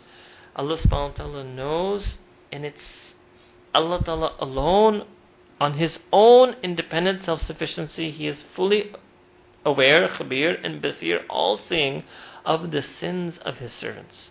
And this is a very strong ayah, right? Allah subhanahu wa ta'ala saying He is khabir and basir, He is all aware and all seeing of the dhunub of each and every and all sins of His ibad, of His servants and slaves. So this is a different touch, right? This is not bidhunubi insan, bidhunubi ibadihi. Ibad, that's who we're trying to be, right? We're trying to be the ibadullah, the worshipful servants of Allah subhanahu wa ta'ala. So Allah subhanahu wa ta'ala on His own is sufficient. What does it mean that up there Allah ta'ala said there will be a book of deeds where there's a record, then the person will read that book of deeds, then the nafs is sufficient, the self is sufficient to testify, but Allah ta'ala is reminding, but actually that's just a sabab. Again, that's just a sabab. In reality, Allah ta'ala Himself is sufficient, and He's completely all aware and all seeing of the sins. This is supposed to be more terrifying. Actually, there's a build-up to this. More scary than the fact that what we're doing is being recorded and it's hanging around our neck. More scary that it will be unrolled and spread wide for us. More scary that we will look at all of that at a glance. More scary that we will have to read it, possibly recite it. More scary that we will testify against our own selves is this part, وَكَفَى بِرَبِّكَ بِذُنُوبِ عِبَادِهِ خَبِيرًا بَصِيرًا, that Allah subhanahu wa ta'ala Himself has sufficient, and on His own He is all aware and all seeing of all of the sins of His ibad. Allahu Akbar. That's supposed to be more intense for us. So these are the feelings of iman, these are the feelings of believers. That by Allah ta'ala is Khabir and Basir, and that should change the way I act. I'm under surveillance, I'm under observation. I should make myself a different person even before anything is written in my book of deeds. This is also the way out in the future, to be aware that Allah ta'ala is aware of us. Man kana yuridul ajila. Okay, here Allah subhanahu wa ta'ala is going to talk in a passage about this world or the akhirah. So who is going to choose what? Who is going to choose the life of the immediate world, and who is going to choose the life of the akhirah? So whomsoever chooses the immediacy of this temporary immediate life in front of them, lahu fiha ma nasha'u, and then Allah Ta'ala says that okay, we will give him in this life whatever we want, however much we want. So the point is, you will get it, but even you won't get how much you want, you will get how much Allah Ta'ala wants. So if you make the object of your focus the dunya, you will get it, but you won't get what you want, when you want, how much you want. That Allah Ta'ala will decree, and He will give it to whomsoever Allah subhanahu wa ta'ala wants. Ma nasha'u. Okay. And then what will happen afterwards? And then we will place them into Jahannam. Summa ja'alna lahu Jahannam. We will make Jahannam for them. Yaslaha madmuman madhura. They will fall therein despicable, disgraced, rejected, repudiated, forgotten. This is referring to that person who wants the dunya to the extent that they will adopt kufr. That's what it means. That they choose disbelief over iman. And the reason they choose disbelief was for some worldly reason.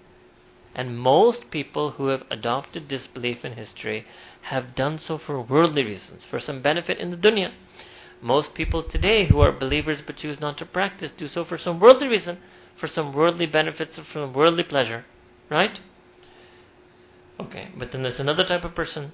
وَمَنْ أَرَادَ الْآخِرَةِ, and that person who intends and yearns and strives, his intention is for akhirah hereafter. وَسَعَالَهَا, and they strive for it. سَعْيَهَا, they strive for it, that effort that is befitting to it. وَهُوَ مُؤْمِن, and they also have iman. So what are the conditions mentioned here? Number one, they have a niyyah, they have an irada. Number two, they have a sa'i, they make an effort. Number two, they make an effort, and they make an effort that is according to Sharia. And number three, وَهُوَ مُؤْمِن, and they also have iman. So they have to have the right niyyat, they have to want, have irada for akhirah. They have to work for akhirah and work for it in the way that Allah Ta'ala has decreed that working should be done. And number three, they have to have iman. فَأُولَٰئِكَ كَانَ سَعْيُهُمْ مَشْكُورًا, then indeed then Allah subhanahu wa ta'ala will honor their efforts. Will honor their efforts, will value their efforts, will appreciate their efforts, will grant them and accept their efforts and grant them the reward for their efforts. Then Allah subhanahu wa ta'ala says that kullan, all of these people, namiddu ha'ula'i wa ha'ula'i min ata'i rabbik, that each and every one gets from the ata, from the bounty of Allah subhanahu wa ta'ala. What does it mean here? That both the unbelievers and the believers get rizq from Allah subhanahu wa ta'ala. Both of them will get from the bestowed bounty of Allah subhanahu wa ta'ala. وَمَا كَانَ أَتَاءُ رَبِّكَ مَهْذُورًا. So here Allah subhanahu wa ta'ala is saying is that look, Allah ta'ala's rizq is not restricted from anyone. Even their act of kufr cannot restrict the rizq from coming onto them.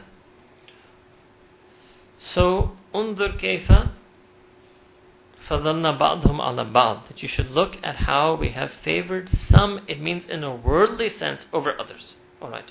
Now, some have been favored in a worldly sense over others, but that is referring to both categories. Some unbelievers are better than believers, some believers are better than, in a worldly sense, better than disbelievers. Some disbelievers are better than one another in terms of their worldly status and rank. Some believers are better than worldly status and rank. Allah Ta'ala's point here was that it's irrelevant. Everybody will get some dunya, and all types of categories will have more or less. What you're looking for is the akhirah. Who gets the akhirah, and who gets more or less in the akhirah. Point of these ayahs, and it's maybe not clear in the literal translation, the purpose of these ayahs is to sever the connection in somebody's mind between dunya and their acceptance by Allah subhanahu wa ta'ala. Dunya, all types of people are getting, irrespective of whether they're accepted by Allah subhanahu wa ta'ala. All types of people, whether they're believers or unbelievers, and even within believers, whether more strong or less strong believers, or whether more sinister or less sinister disbelievers, it has nothing to do with that. There's nothing to do. That Allah Ta'ala is giving whomsoever He wants. The people who get more, it's not a sign of their acceptance in any way. The people who get less, it's not their sign of unacceptance in any way. However, the akhirah, وَلَلْآخِرَةُ أَكْبَرُ darajat, but to the akhirah belong the more important, the greater darajat and levels. وَأَكْبَرُ تَفْضِيلًا, and it's much greater in its fazl, in its superiority to this dunya. So the real merit, superiority, virtue, and the greater levels to be had and to be worried about are those that will be found in the akhirah. Alright. So we're going to stop and let me go a little bit more and then we'll stop. So then there's not much that we really need to comment over here. So we're on verse number 22. Okay, don't take any other god. That's very simple. وَلَا تَجْمَعَ اللَّهَ إِلَهًا آخَرَ, do not make anyone else, take any other being as a deity, as a god, except for Allah subhanahu wa ta'ala. Right? Otherwise, what will happen is you will sit. فَتَقْعُدَ means you will sit, but it means you will have established yourself as somebody who is disgraced and downtrodden. Alright, condemned and forsaken. Then Allah says, your Lord has decreed that you should worship none other but Him. وَقَضَى رَبُّكَ أَلَّا تَعْبُدُ إِلَّا إِيَّاهُ.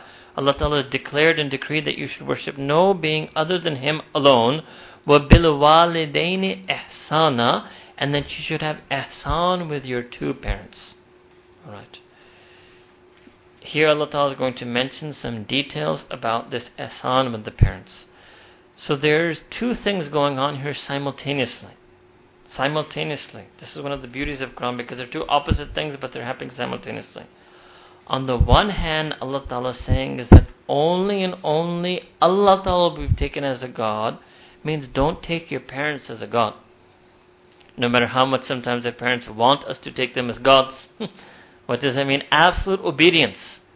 In terms of the absolute obedience part, that belongs to Allah subhanahu wa ta'ala alone. Right? So on the one hand, Allah Ta'ala is completely separating. Obviously, all creation is separated from the Creator. Separating parents from Himself. On the other hand, simultaneously, He's linking the importance of doing ihsan to parents with the importance of worshipping Him alone. So He's elevating. The importance of doing ihsan to parents is being taken place in the same ayah as the importance of not doing shirk, doing ibadah and ubudiyyah and itaat to Allah Ta'ala alone.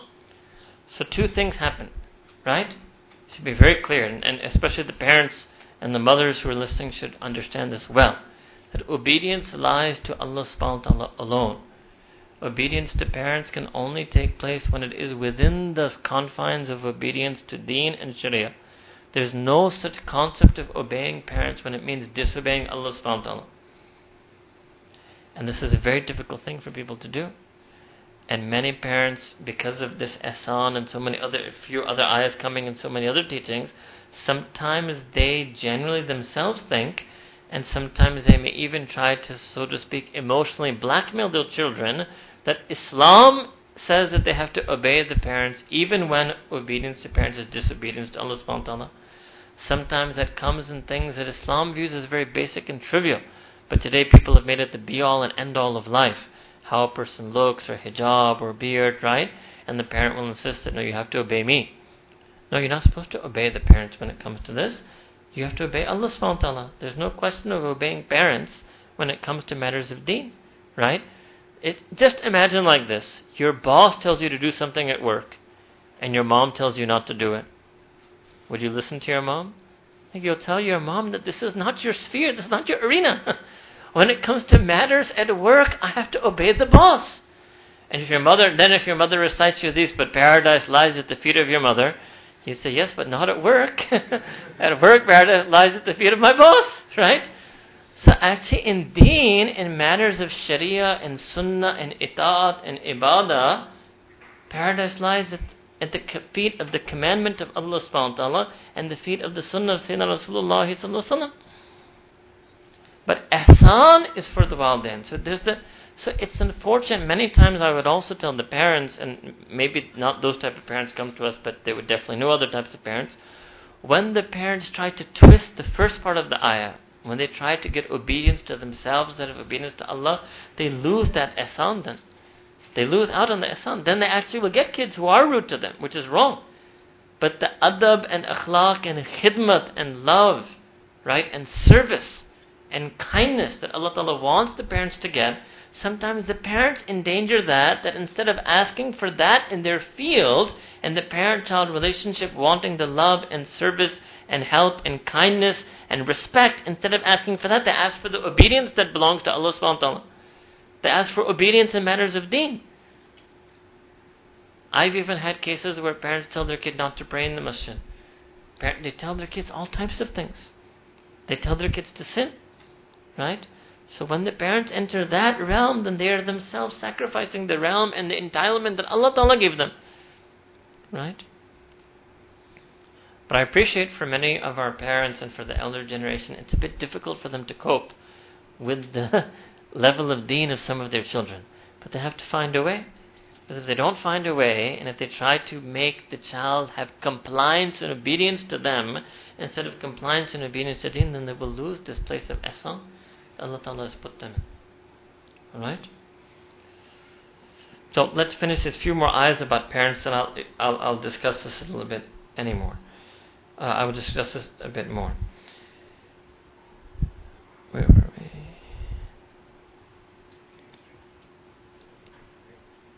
Okay. Imma yablughanna indakal kibara ahaduhuma. That if any one of the two of them reach old age, right? Now again, parents can't have it two ways. With their friends they want to be young, but with the kids they play the old age card, right? When you reach old age, now this is something, there's some things here that are being mentioned specifically about old age. So if any one or both of them, right, or kilahuma, or the two of them, ever reach old age, فَلَا تَقُلُّهُمَا uff, that you should not say to the two of them uff. So first of all, this word is literal, that you should not say the word uff. And in Urdu it has the same connotation of Arabic. It's an expression of vexation and frustration. What it means is you should not do anything verbally, or in body language, or in expression, or in mannerism, that even in the slightest expresses some type of frustration or impatience from them. So what Allah Ta'ala knew, that when parents become old, then you have to be their caretakers. You have to do khidmat of them. And old people generally, some of them may get senile, or they may get difficult, or they may be cranky, or they may actually still be sweet, but you are so busy in your own life that you view it as a burden to take care of them, and you are wrong, but you feel the feeling of frustration. So the first teaching is never let that come out. Second is that you should never feel it in the first place, right? And it's a very, very strict teaching. Right, and this is what is known to be one of the strictest teachings in Islam. Right? So the teaching here is not, don't ever disobey your parents. The teaching here is don't ever be impatient with your parents. Don't ever disrespect your parents. Don't ever be rude to your parents. Don't ever be lazy in servicing them when they need you.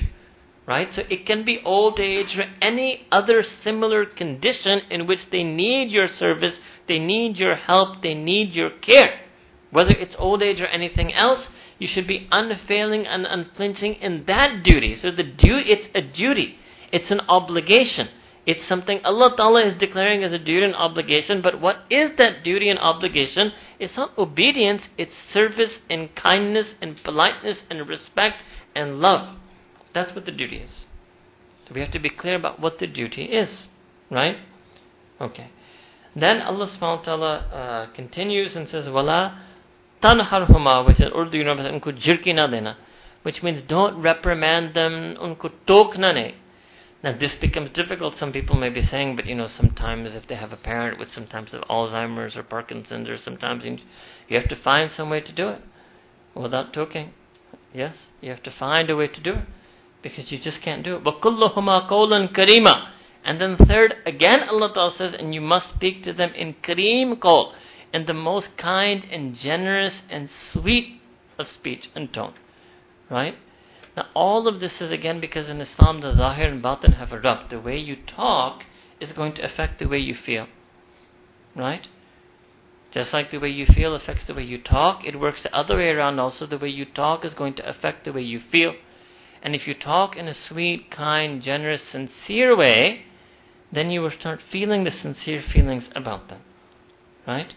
And yes, to merge the two things that I said, that if anybody's parents ever try to push them into in such an obedience and compliance with them that it entails disobedience to Allah subhanahu wa ta'ala, even then you cannot say any of these things.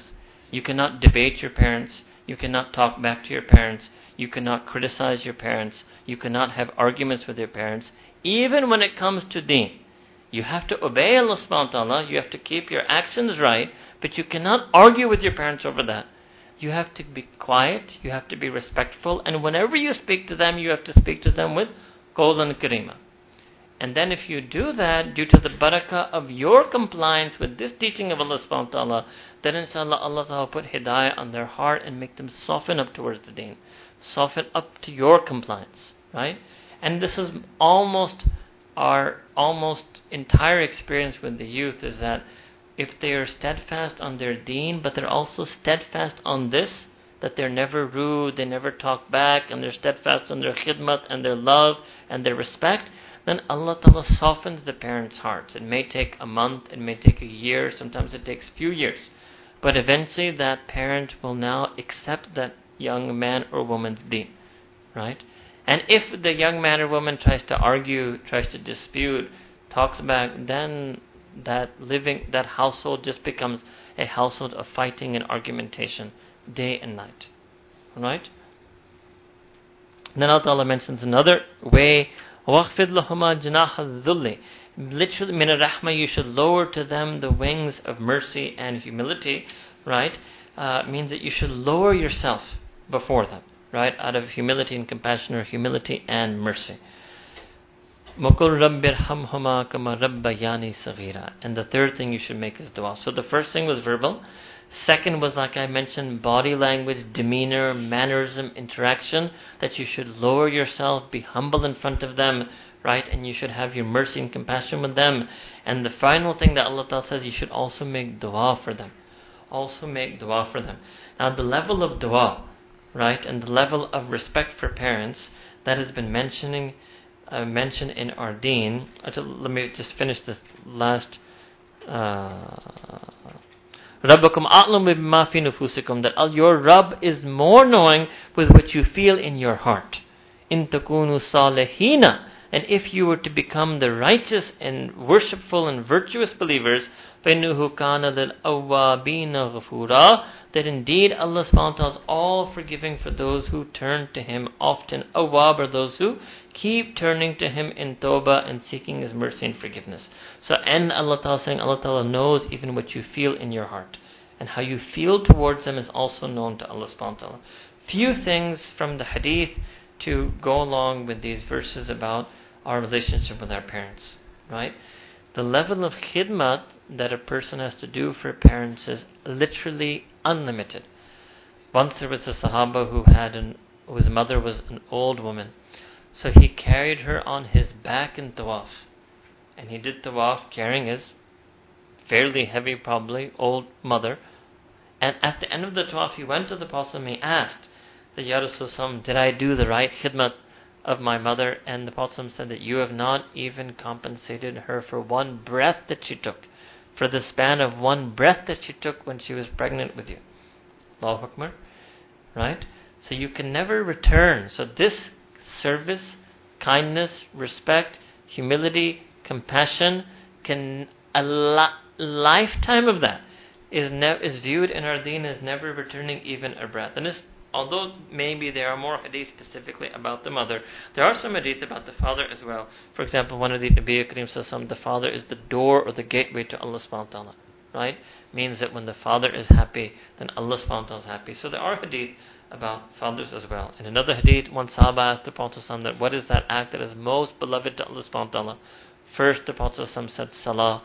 Second, the Prophet said that ihsan, and this well treatment, the best of treatment to your parents. And third, the Prophet said jihad fi sabilillah, right? And the fact that the Prophet put ihsan of the walidain before jihad fi sabilillah is something that has been much commented on, right? Much commented on. And sometimes misunderstood as well, and misrepresented, but it shows the extremely high level of these ayat and of these commandments in Quran al-Kareem. So much so that there are even other hadiths where the Prophet said that the pleasure of the parents is equal to and tantamount to the pleasure of Allah subhanahu wa ta'ala. But again, the commentary of that is if the parents are pleased by something that is illegitimate, then that's not the type of pleasure you have to give them. But when you can please your parents through legitimate means, because every single teaching of deen is governed by Sharia. Whatever you have to do it through legitimate means, whether it's sadaqah, charity to the poor, whether it's ihsan, kindness to the parents, it has to be done through legitimate Shari'i means. So in whatever sense we can please parents legitimately, then their pleasure, their being pleased with us, earns us the pleasure of Allah subhanahu wa ta'ala. And then there are hadith also about the du'as of parents for the children, that what a child gets from all of this is that what deen wants that the parents should make du'as for the children, those children that are pleasing to them, right? And the du'as of the parents are the most effective du'as that anybody could ever have. And last hadith is that one way to increase our risk, the Prophet mentioned hadith, is that those people who treat their parents well, Allah subhanahu wa ta'ala will expand their risk for them. So we're on Surah Bani Israel, Surah Al-Isra, Surah number 17, verse number 26. Here Allah subhanahu wa ta'ala, then after stressing the rights of parents, mentions the rights of the broadly speaking relatives, al-qurba, which are generally relatives, wal-miskin, and the poor, wabn as-sabil, and the traveler.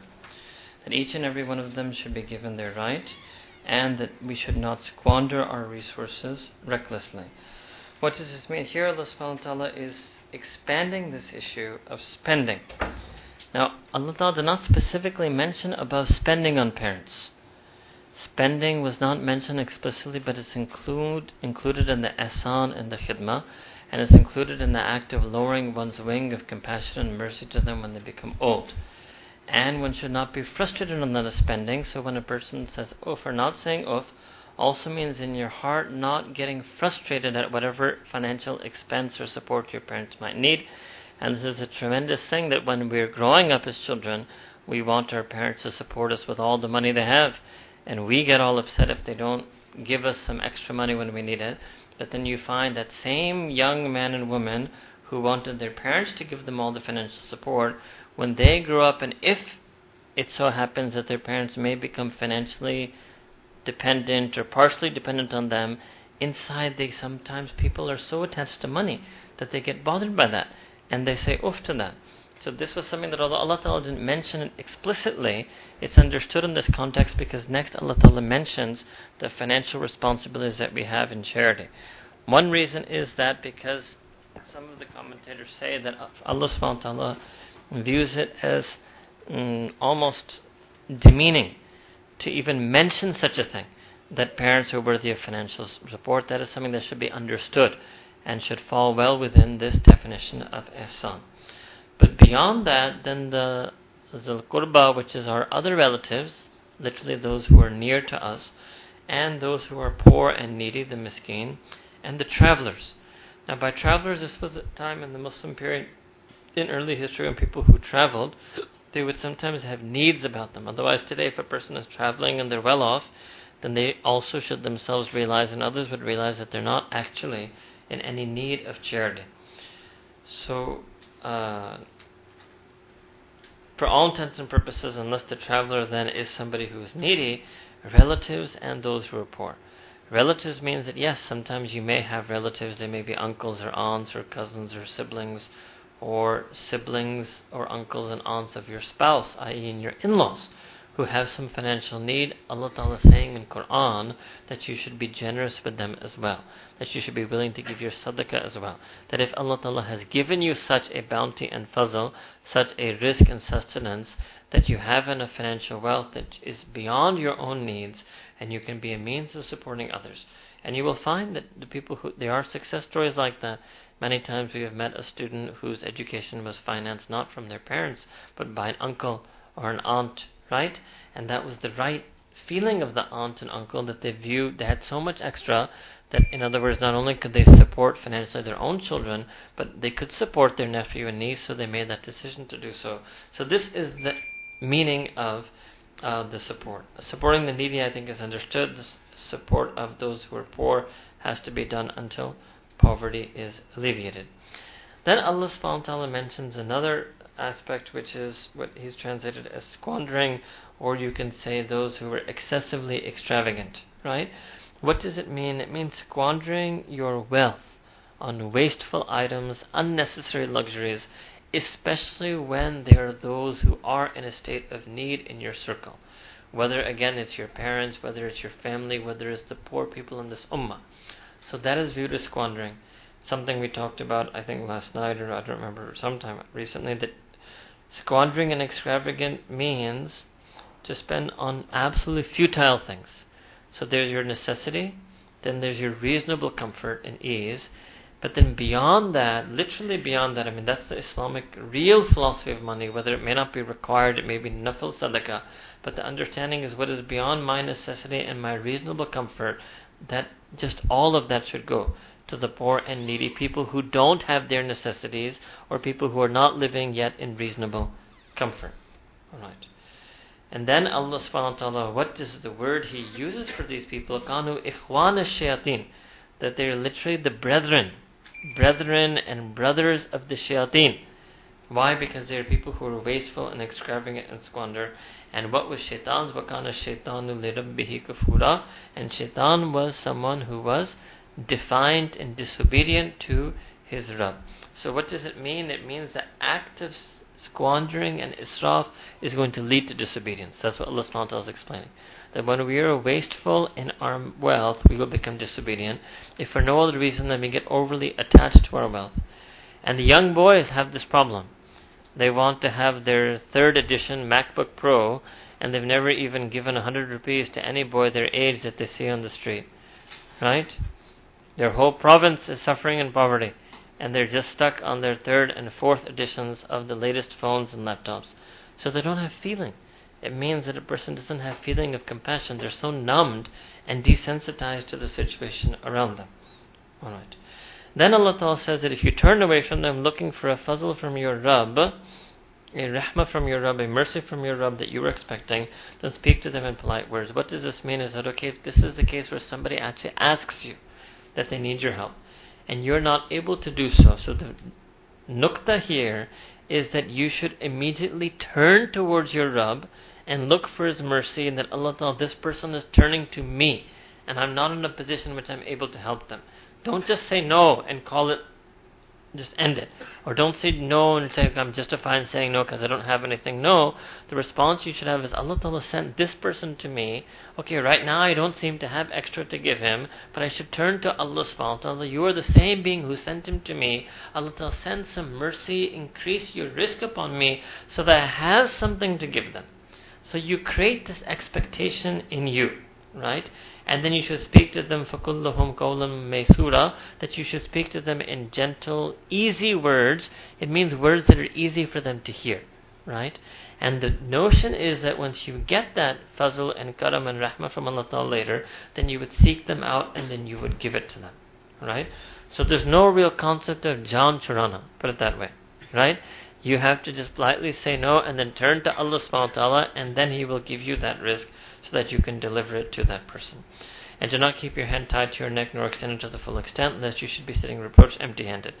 This means that don't be absolutely stingy, but don't give all your money away. Now the first question that comes in a person's mind is, what about Sayyidina Abu Bakr Siddiq radiyallahu ta'ala anhu, right?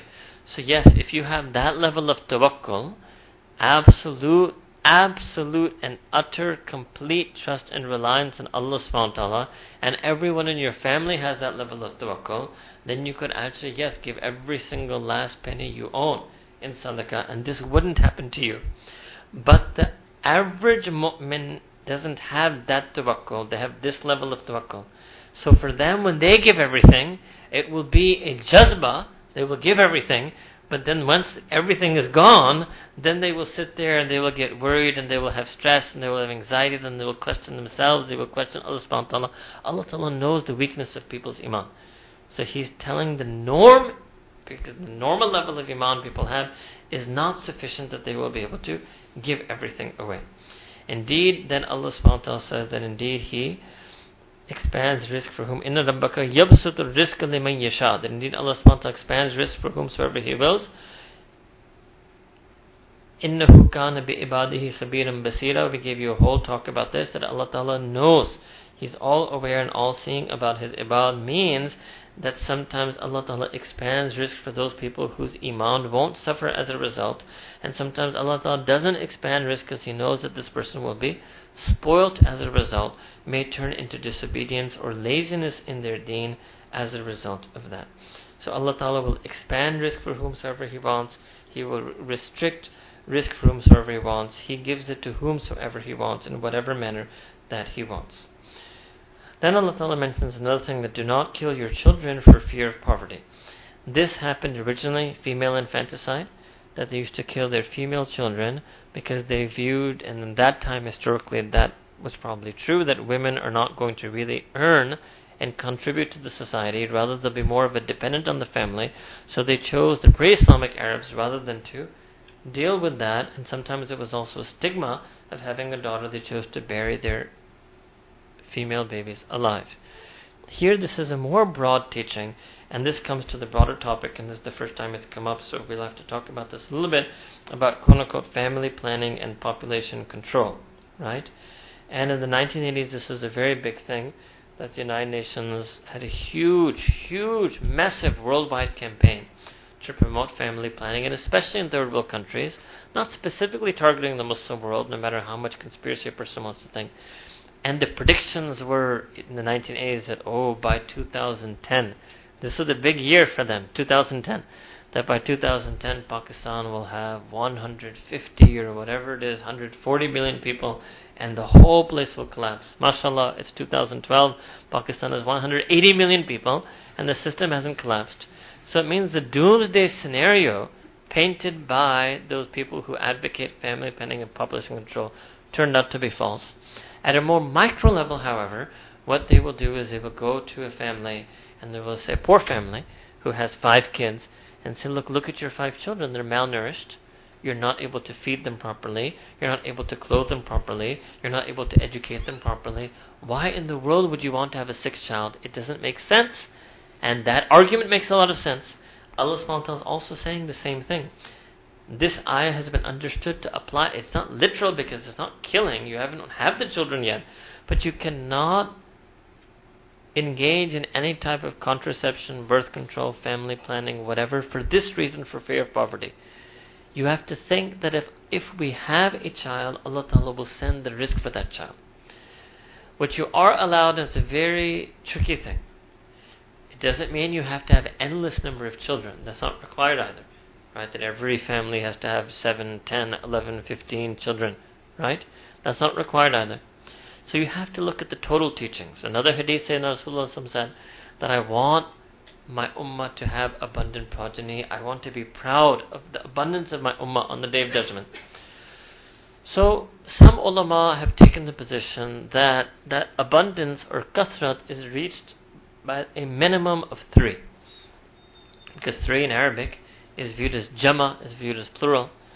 So this is not a hard, fast fatwa, this is not a strict ruling, but this is an andaz that some ulama have taken, that the minimum that you should have is 3.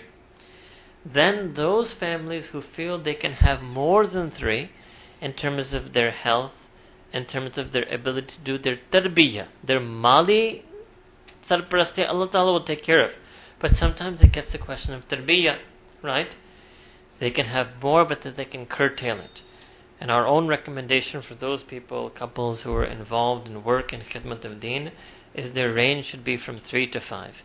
Beyond 5 children, it gets very difficult to do khidmat of deen, and it gets difficult to do khidmat of deen plus do tarbiyat of your own children, because you want your children also to be strong on deen, right? But those couples who are not involved in that khidmat, who are not able to do that khidmat, maybe they're not equipped with that level of knowledge, or they don't have that opportunity, then they could even go beyond 5, it's not a problem. Then the real cap would be issue of health, issue of parenting ability, parenting ease, parenting comfort, but the issue can never be one of wealth. Allah subhanahu wa ta'ala can provide the wealth, but you may not be able to provide the time to look after or take care or do tarbiyah of your children. Alright? Similarly, if they are a husband and wife, and the wife is working in a shari, lawful, halal way, then when you have a husband and wife who are both working, then yes, that fact does limit their ability to do tarbiyat of their children, right? So they should still find a way that they should be able to have, I would suggest, at least 3. But here Allah subhanahu wa ta'ala then makes it clear about this issue of those children who could have potentially been born, as well as the children who were killed in this infanticide. Nahnu narzuquhum wa iyyakum. We will provide risk for them, and we are the ones who are providing risk for you. So this ayah makes it clear. This 3 words is sufficient answer to every single thing that anyone has ever said in family planning and population control. So it's not a question of risk at all. Right? And really, I mean, how are those 5 kids surviving? If that family planner had met them 5 years earlier, they would have told them to stop at 4.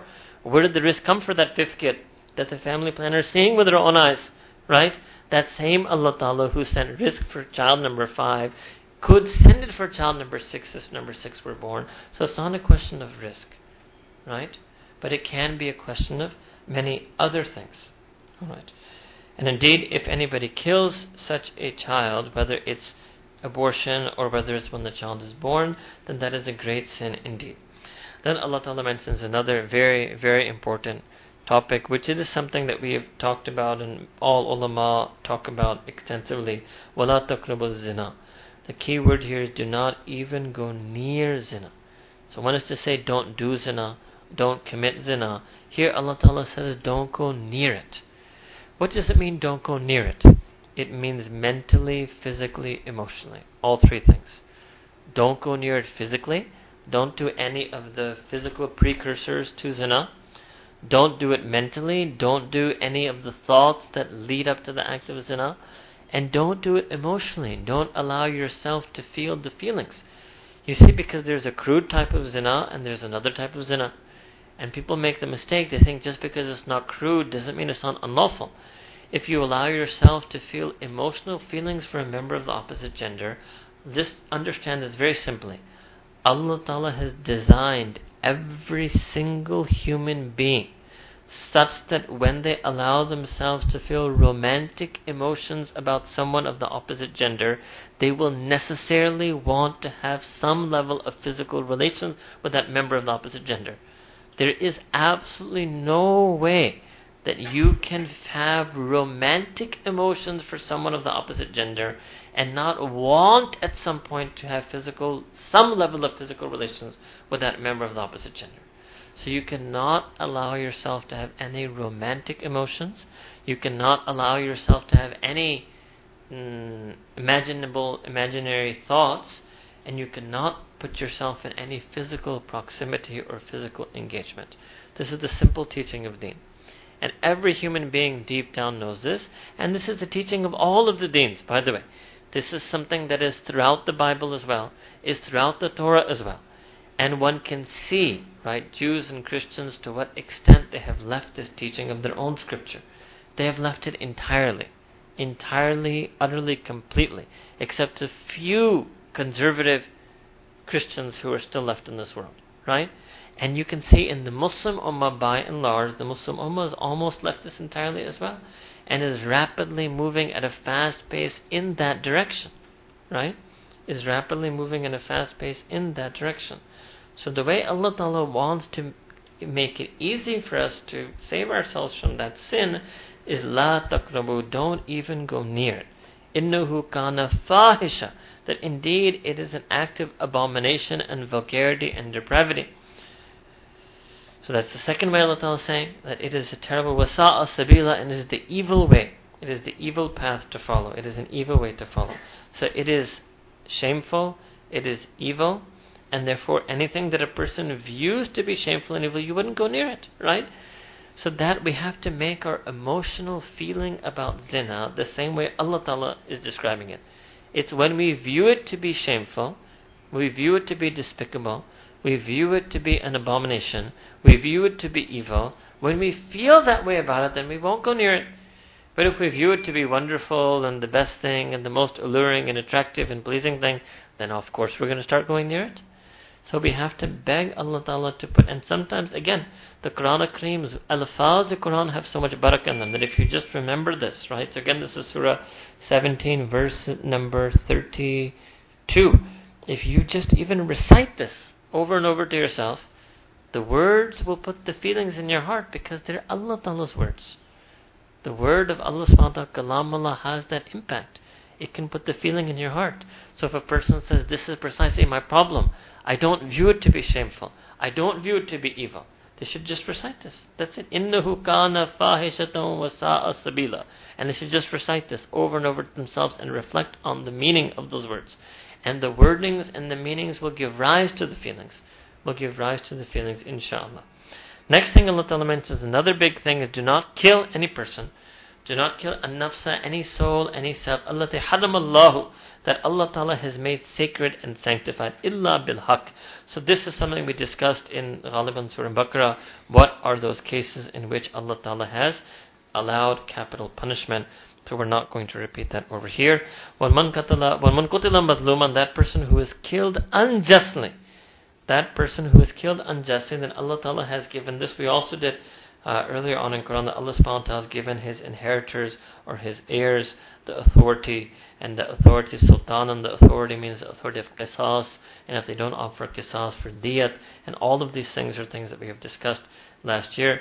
فَلَا يُسْرِفُ فِي الْقَتْلِ, and if the person decides to go that route of an eye for an eye, a life for a life, then they should not do israf in that. They cannot cross the borders or cross the limits in the matter of that punishment. Innahu kana mansura, and indeed that person who is the victim, not the victim but the relative victim, the heir of the victim, the one who has been grieved by the murder of their beloved one, they will be helped by Allah subhanahu wa ta'ala.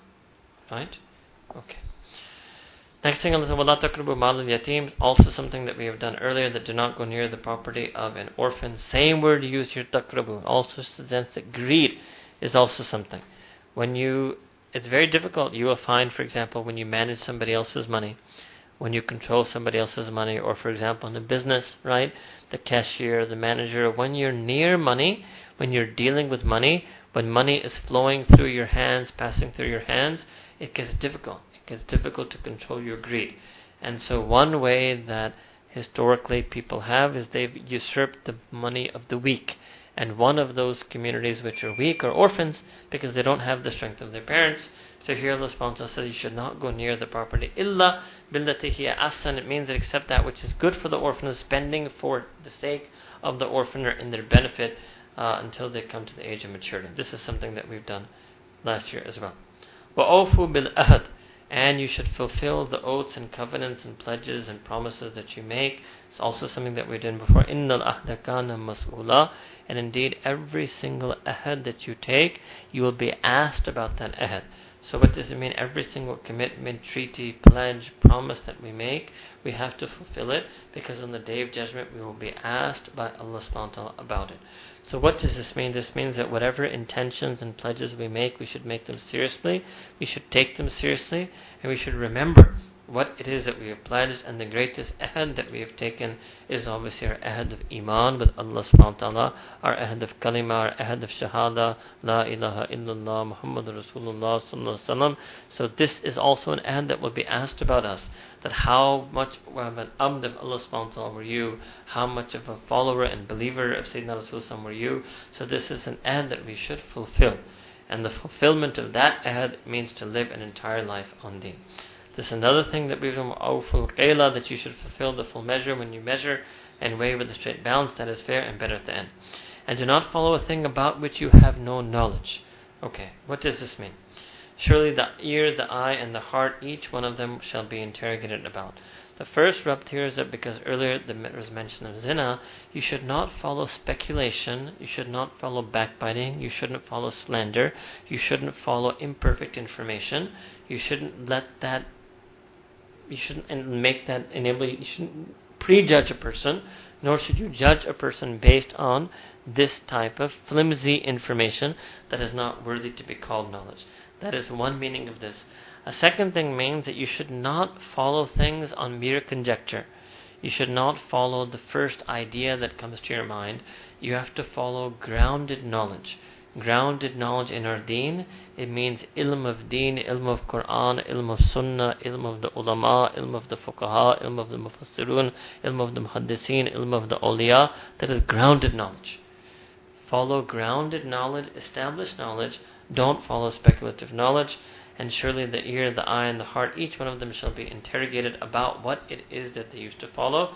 Kullu ulaika kana anhu mas'ula. All of these things will be asked and interrogated on the Day of Judgment. Right? What did you listen to? What did you look at? What feelings did you feel? Next to you feel a series of prohibitions, and don't do this, and don't do this, and this. And next one, وَلَا تَمْشِ فِي الْأَرْضِ مَرَحًا. That don't walk on earth in an arrogant way, in a haughty style.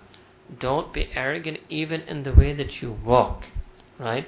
You can neither tear the earth apart, nor can you match the mountains in height. This is Allah Ta'ala almost ridiculing us, right? Allah Ta'ala almost mocking us, that you're strutting proudly on this earth. What will you be able to do, right? Here the lesson is that Allah Ta'ala is saying that you should be careful about your zahir. Again, what I mentioned, body language, Allah Ta'ala is interested in it. Your mannerisms, Allah Ta'ala takes note of it. Your expressions, Allah Ta'ala notes it. Right? This is why the muhaddiseen have preserved the sunnah way of walking, the sunnah way of talking, the sunnah way of smiling, the sunnah way of laughing. Because in our deen we view that Sayyidina Rasulullah had the best of mannerisms, the best of expressions and body language, and we want to model and mold our zahir after his zahir, because clearly Quran is telling us that Allah Ta'ala looks at zahir. So first of all, nobody can tell you that in Islam the zahir doesn't matter. Out of so many responses to that, this ayah is one response. And what are you talking about? Allah Ta'ala is telling me in Quran about how I walk. That's an outward thing. That's an external attribute of mine. How I walk is an external attribute of mine. Allah Ta'ala is dictating to me how I should do that. And the broader lesson I learned from this, Allah Ta'ala looks at my zahir, cares about my zahir. And I know that Allah Ta'ala sent the Prophet with a zahir and a sunnah. So the easiest way to know I am safe is to model my zahir after his zahir. Then all of this will be taken care of. Not only will I not walk in an improper way, I won't talk in an improper way, etc., etc. Then all of these things that have been mentioned above that are evil, كُلُّ ذَلِكَ كَانَ سَيِّئُهُ, that each and everything that has been mentioned above, in other words, if you do the thing that Allah Ta'ala didn't want you to do, or you don't do what Allah Ta'ala said to do, then all of that is makruh, is despised in the eyes of Allah subhanahu wa ta'ala. Now here this is not the fatwa, these things are haram to do, right? Killing someone is not makruh.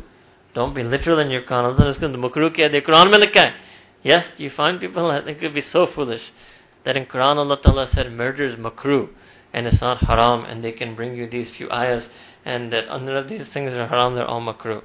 Right? So it actually shows you the fuqaha, when they used the word makruh, they actually meant practically haram.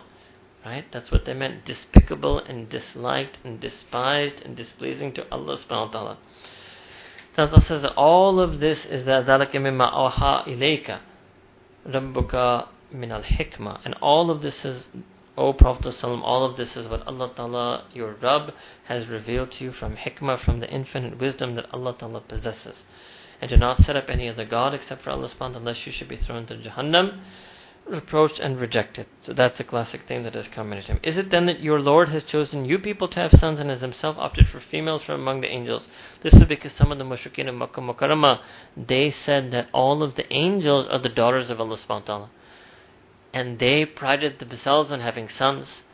And they were saying this mockingly, actually trying to say that they're superior to Allah subhanahu wa ta'ala, because look, Allah ta'ala only has daughters, which are the angels, and we have sons. So here Allah Ta'ala is responding to that and almost mocking them back. Is it then that your Rabb has chosen you to have sons and He himself has opted only to have females who are from amongst angels? Surely you are uttering a serious statement. It means you are saying a grievous thing. It is that you utter indeed. Surely we have explained things in various ways in this Quran so that they may pay heed to the advice, but increases nothing in them except aversion. So here Allah subhanahu wa ta'ala is saying about such people who have descended to this level, not every unbeliever, talking about those disbelievers who have descended to such a level that they mock Allah subhanahu wa ta'ala, right? That they've descended to that level. Allah Ta'ala is saying that we have tried in so many ways to reveal our mercy to them, to invite them, to show our compassion to them, but they have refused to pay heed to that nasiha, to that tadhkirah, to that zikr, to that advice, to that admonishment. And in fact, the more and more they hear about Quran, it doesn't increase their chances, actually increases nothing in them except aversion. And yes, unfortunately, you may find people who have that the more they hear about deen, ziyadai mutanafrat, the more they learn about deen, the more nafrat they have. So there are people today within the ummah, at least within the culturally speaking Muslims, who have the same attributes. That's a very dangerous thing. That's a very dangerous thing. Why? Because those are those people who Allah Ta'ala is saying is they're beyond hope, they are beyond redemption. Why? Not because Allah Ta'ala has put them that way, but that they're beyond reach of the Quran. They have chosen to pick themselves up and put themselves out of the reach of the message of Quran al-Kareem. So then what else in the world is ever going to be able to reach them? So say to the idol worshippers, had there been other gods along with Allah subhanahu wa ta'ala, as they say, as the mushrikeen say, the polytheists say, they believe in other gods, then they would have found out a way to the Lord of the throne. Here what it is, this is a logical argument that comes, or an argument that in part is an appeal to logic that Allah Ta'ala uses several times in Quran, that if there had been more than one Rabb, then they would have fought with one another. And certainly they would have fought with Rabbul Arsh, who is the great Rabb. So the proof that there are not multiple gods is that these multiple gods would be fighting one another. And the more sophisticated version of it goes that each god would have a will, and eventually the will of one god would be different to the will of the other. So obviously one will would have to prevail.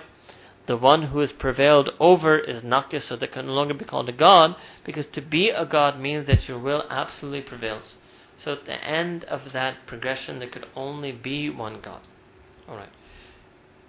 Subhanahu wa ta'ala amma yakuluna, that Allah subhanahu wa ta'ala is absolutely free from any flaw and imperfection, and free from being attributed with those things that they speak about. Uluwan kabira, that Allah Ta'ala is exalted in His status. Kabira, He is immense in His might and authority, and He is above every single thing that He says. Then Allah subhanahu wa ta'ala says that everything in the Sabah Samawat, everything in the Samawat Sabah, the seven firmaments or skies and the earth, and all of that, waman fihinna, and everything that is in the seven Samawat and the earth, all of those things do the tasbih of Allah subhanahu wa ta'ala. Im min shay'in illa yusabbihu bihamdihi, that there is nothing in the universe except that it does the tasbih and glorifies Allah Ta'ala with His hamd. Now, we may not be able to understand, that's what Allah Ta'ala said, وَلَكِنْ لَا تَفْقَهُونَ تَسْبِيحَهُمْ, but you don't understand their tasbih. And that's nothing to be perplexed about. There's so many languages in this world. We don't even understand human languages. Human beings speak probably millions of languages. And so if the plants and the animals have their own language in the sense of tasbih, and the ulama have mentioned that this tasbih is two things. One is, yes, could be a verbal, vocalized tasbih, like the chirping of the birds is a type of tasbih, right? Or it can be even just their presence and existence in obedience to the laws of Allah subhanahu wa ta'ala. That is also a tasbih. So the tasbih of planet Earth is that it rotates on its axis, and it also orbits around the sun. That it's tasbih, right? It doesn't have to be necessarily vocalized sound. So in that sense, every single thing that the tasbih of Allah subhanahu wa ta'ala, we may not be able to understand it, discern it, listen to it, recognize it, but it does that. Innahu kana haliman ghafura. Indeed, Allah subhanahu wa ta'ala is all forbearing and all forgiving. This I've explained to you before. Halim means that being who has the ability to punish, but he withholds his might and power and right to punish. And Ghafur is that being who is all forgiving. Then Allah Ta'ala says to the Prophet ﷺ that وَإِذَا قَرَأْتَ, that when you, Nabi Kareem ﷺ, when you recite Quran, Allah Ta'ala says جَعَلْنَا بَيْنَكَ, that we place between you and between these people who are not believing in the Akhirah, these people who are beyond redemption, we place an invisible barrier between you and them. And we put covers on their hearts, barring them from understanding it. And we put deafness in their ears. And then when you refer to your Rabb alone, in Quran al-Kareem, they turn their backs in aversion. We are fully aware of the reason for which they listen, when they listen to you, and when they are in secret consultation with one another, and when the transgressors say about the Prophet ﷺ to their friends that you are following none but a bewitched man. See how they have made such ridiculous statements about you, so they have gone astray and they cannot find a way. So here Allah subhanahu wa ta'ala is mentioning the third deed. First, they view the Prophet as being bewitched. They view the words and recitation of Quran as just some type of spell. Because they are degrading the Quran al-Kareem, disrespecting the Nabi Kareem, first they did that out of their own choice. They had the option of Hidayah. They had the possibility of Hidayah. They had the choice of Hidayah. But instead they chose a path of disgrace and disrespect, so that disgrace and disrespect doesn't continue further. Allah Ta'ala puts this barrier henceforth between them and the recitation of the Prophet. So don't think that Allah subhanahu wa ta'ala is not giving them a chance, it's over for them, where's their free will? No, they exercise their free will, they made use of their free will, they saw Sayyidina Rasulullah sallallahu alaihi wasallam, they heard Sayyidina Rasulullah without any barrier between them, and still their hearts refused to accept. They were so stubborn, so hard-hearted. Then they started mocking the Prophet, calling him a soothsayer and a magician, and even things that aren't mentioned here. They started physically oppressing and persecuting the Prophet. So to stop that, not to stop their choice, they were given the full choice, they exercised the full choice, and they never want to change their choice. So to stop them from their further disrespect and disgrace, Allah subhanahu wa ta'ala puts this barrier between them and the recitation of Quran al-Karim. Alright. Then, one of the things they say mockingly, that once we are reduced to bones and dust, is it then that we will be raised, created anew? Say, be you stones or iron, or any creation you deem harder in your hearts. What does this mean? Allah subhanahu wa ta'ala is saying that yes, when you are bones, you will be resurrected. In fact, if you want, you could make yourself steel and I would still resurrect you. You could make yourself stones and I would still resurrect you. You can pick the most hardest of things. Bones are still natural. Bones are still human, right? And from our sense, genetic and DNA, right? But Allah Ta'ala is saying in the Quran, and this is the answer to people who take genetics as their God. No, Allah Ta'ala is not confined by genetic rules, that Allah Ta'ala is going to necessarily have to reconstruct and resurrect the human being from DNA fragments that is in the person's grave. Maybe that's how you would go about it. If some scientist was asked to resurrect, Allah Ta'ala is not confined to do that at all. And that's what Allah says, be you stones or iron, you could be something else altogether. Even then Allah Ta'ala can resurrect you. Any creation that you deem even harder, what do you think is harder than a bone? Stone? What's harder than a stone? Iron is something that is harder than that. You could make yourself anything you want, Allah Ta'ala will still resurrect you. That's what Allah Ta'ala is saying to them in Quran. Thereupon they will ask, who will bring us back? Say, the one who created you for the first time, the one who brought you forth in the first place, is going to bring you forth again. So they will shake their heads before you. Yani, who is you here? They will shake their heads before Sayyidina Rasulullah sallallahu alaihi wasallam. Right? They are the naysayers of the beloved Messenger sallallahu alaihi wasallam. And then what will they say? When will that be? When will that day come? So say to them, maybe it is near. Maybe it's not so far away. By near didn't mean literal, right? Because literal, obviously, 1400 years has passed. Near sometimes in Arabic language, basically those things that have passed, put it this way, those things that have certainly passed are relegated to the past. Sometimes the word far is used to describe them. And those things that will certainly happen in the future, they're called near. Not because they're time proximity, but because they're definitely going to happen and they haven't happened yet, so that's why they're called near. This is an Arabic which is not properly being conveyed maybe in the translation, but you have to say the word near for qareeb, right? But qareeb in Arabic can also be used not for something that's going to happen soon in time, but something that hasn't happened and will definitely happen. That's why we say it's near. In other words, in English, if you wanted to use the proper English word for this inevitable, impending, right? It's impending because it's inevitable. It's impending because it's going to definitely happen and it hasn't happened yet. That's what it means. It will be on a day when He will call you and you will respond praising Him, and you will think you did not stay on the earth for but a short period of time. So that is the second way. Then when it actually happens, right?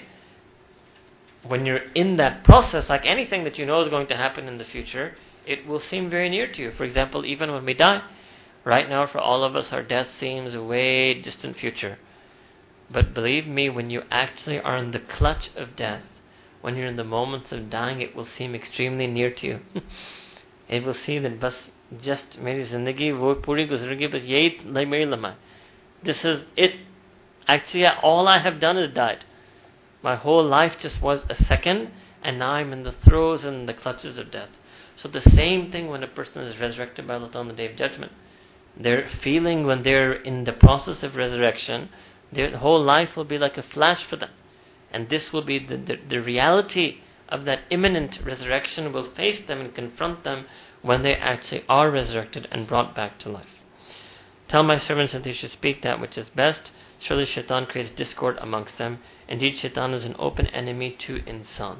Alright, so there are two things going on here. Number one, وَكُلِّ إِبَادِي يَقُولُ الَّتِي هِيَ أَحْسَنُ. That number one, that in terms of again speech, this is zahir. Again, Allah Ta'ala is showing our zahir. That when we speak, whether it's speaking in any and every engagement, any and every conversation, we should speak with what is ahsan, the most noble, the most virtuous, the most beautiful, the most excellent. And one rub there is that one way shaitan operates is he pollutes our words. He pollutes our verbal dealings with one another. He makes us speak harsh words, foul words, inappropriate words, hurtful words. In some way, he tries to twist our lisan, our tongue. And so here Allah Ta'ala is saying that two things, that number one, between the ibad, kulli ibadi, between the ibad, shaitan is going to try to cause discord and sedition between them. And secondly, generally speaking, kana lil insani aduwwun mubina, he is an open and manifest enemy to all of insan. So what's the form of enmity? Is he wants that Muslims should be unhappy with each other, should be fighting each other, should have harsh words for one another, that those harsh words should lead to harsh feelings, which they inevitably do. Then the harsh words and harsh feelings almost always lead to harsh actions between one another. This is shaitan's wish, right? So we should simply understand that whenever we have exchanged harsh words with one another, we are fulfilling the wish of shaitan. We're not being just, we're not vindicating ourselves, we are doing nothing other than making shaitan happy. That's all we do when we have these harsh words from them. What about a'lamu? And your Rabb knows best and knows better about every single thing that is biman fis samawati wal ard, about every single being and whomsoever is in the samawat, in the earth, in the skies, in the firmament, and on the earth. Alright. Then Allah subhanahu wa ta'ala mentions another thing that Allah subhanahu wa ta'ala has benefited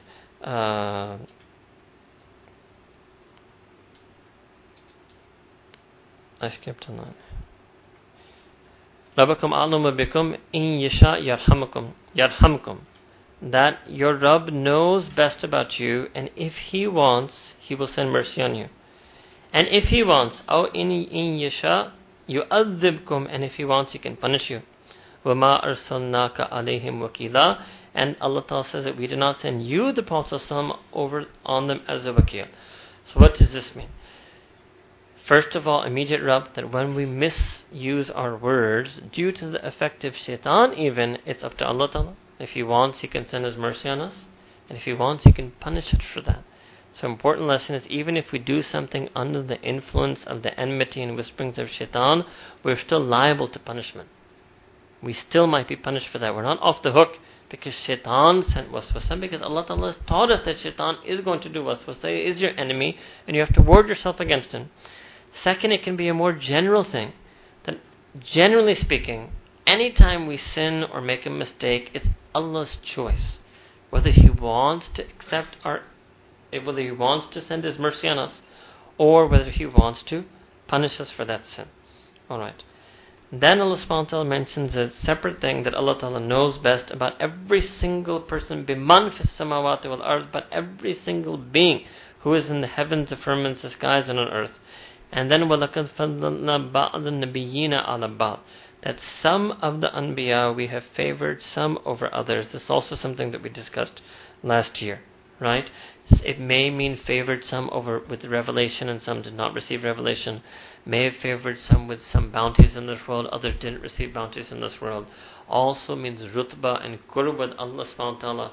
So in that sense, obviously Sayyidina Rasulullah is the one who's been the most favored. But here Allah Ta'ala mentions one thing, وَأَتَيْنَا دَاوُودَ زَبُورًا, and Sayyidina Dawood alayhi salam was favored by being given the Zabur. Now where is this coming from? What's the context? So it's coming back to the Bani Israel. That look, we did favor your prophet, the prophet who was sent to you, right, by giving him the Zabur, by giving him scripture, by giving him wahi, by giving him kitab, by giving him teachings and injunctions for you. Alright. Then Allah subhanahu wa ta'ala says that, say that call those whom you assume to be gods beside Him, while they have no power to remove distress from you nor change it. So again back to the mushrikeen, that those people, deities, false gods that you believe in, that you call on them, call upon them and see what they can do for you. Those whom they invoke do themselves seek the means of access to the Lord, as to which of them becomes the closest, and they hope for His mercy and fear His punishment. The punishment of your Lord is really something to be feared. There is no town but we are to destroy it before the day of judgment, or to punish it with severe punishment. That is what stands written in the book. Alright.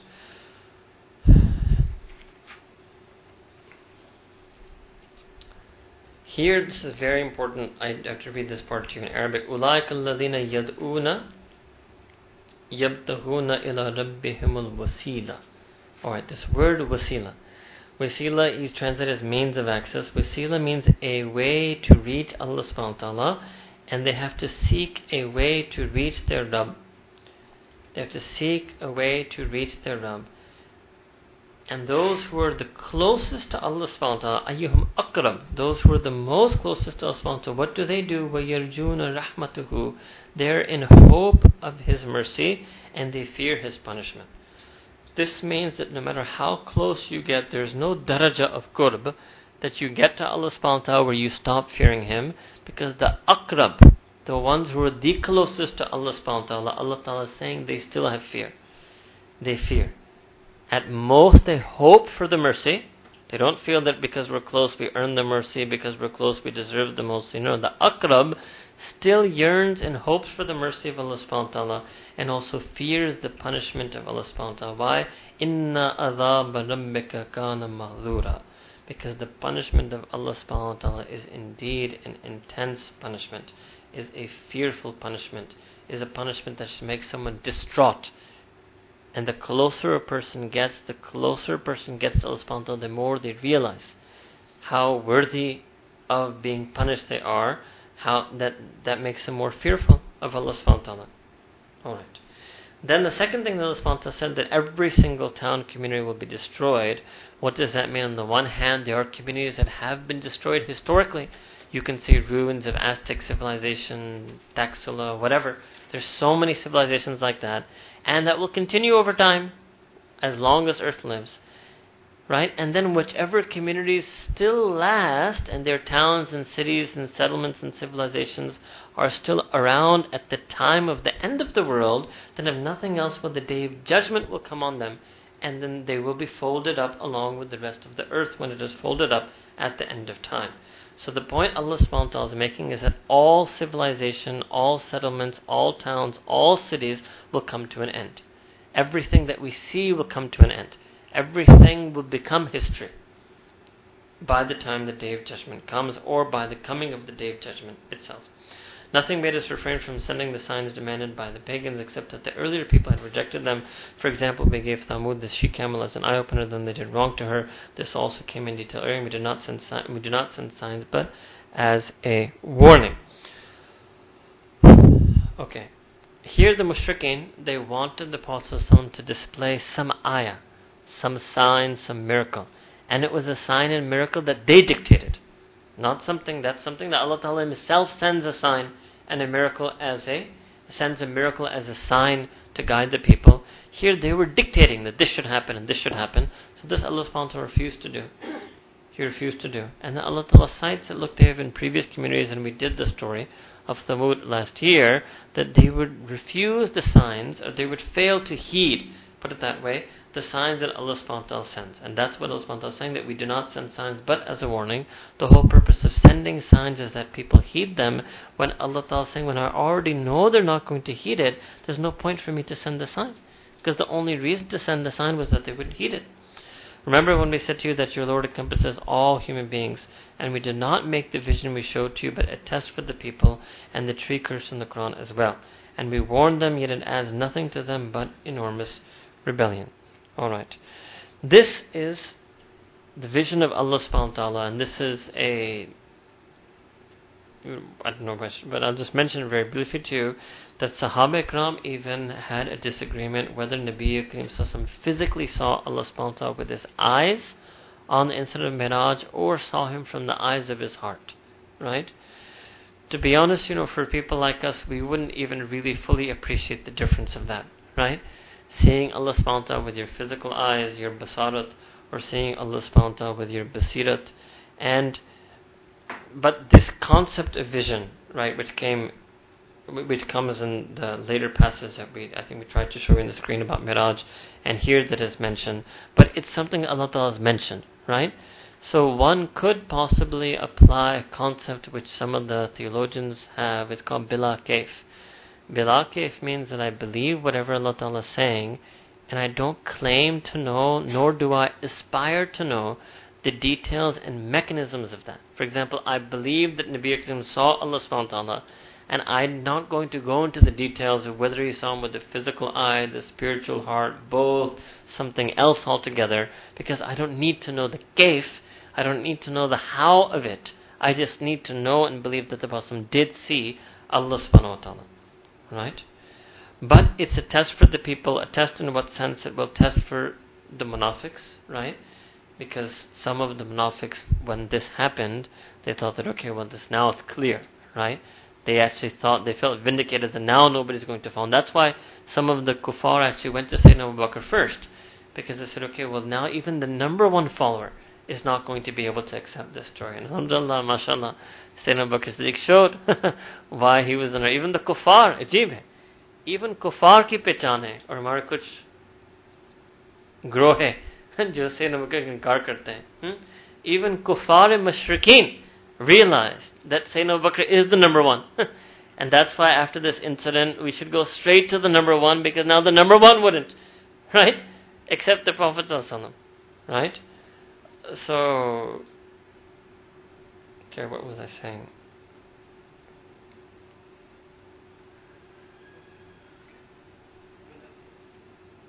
Yes, so Sayyidina Abu Bakr Siddiq, when he believed in what the Prophet, again, Bila Kaif, he said, but the Prophet said it, I believe it. How he went at that point, because he hadn't met the Prophet yet, right? That's what these people were telling him. He said, but the Prophet said it, I believe it. He didn't know the kaif of it. That's later the Prophet gave the kaif, Buraq came, took me, right? All that happened, I went to Sayyidina Abu Bakr Siddiq showed this path of tasdeeq, that you can become a Siddiq Bila Kaif. Without knowing the details, you can still reach that level of tasdeeq.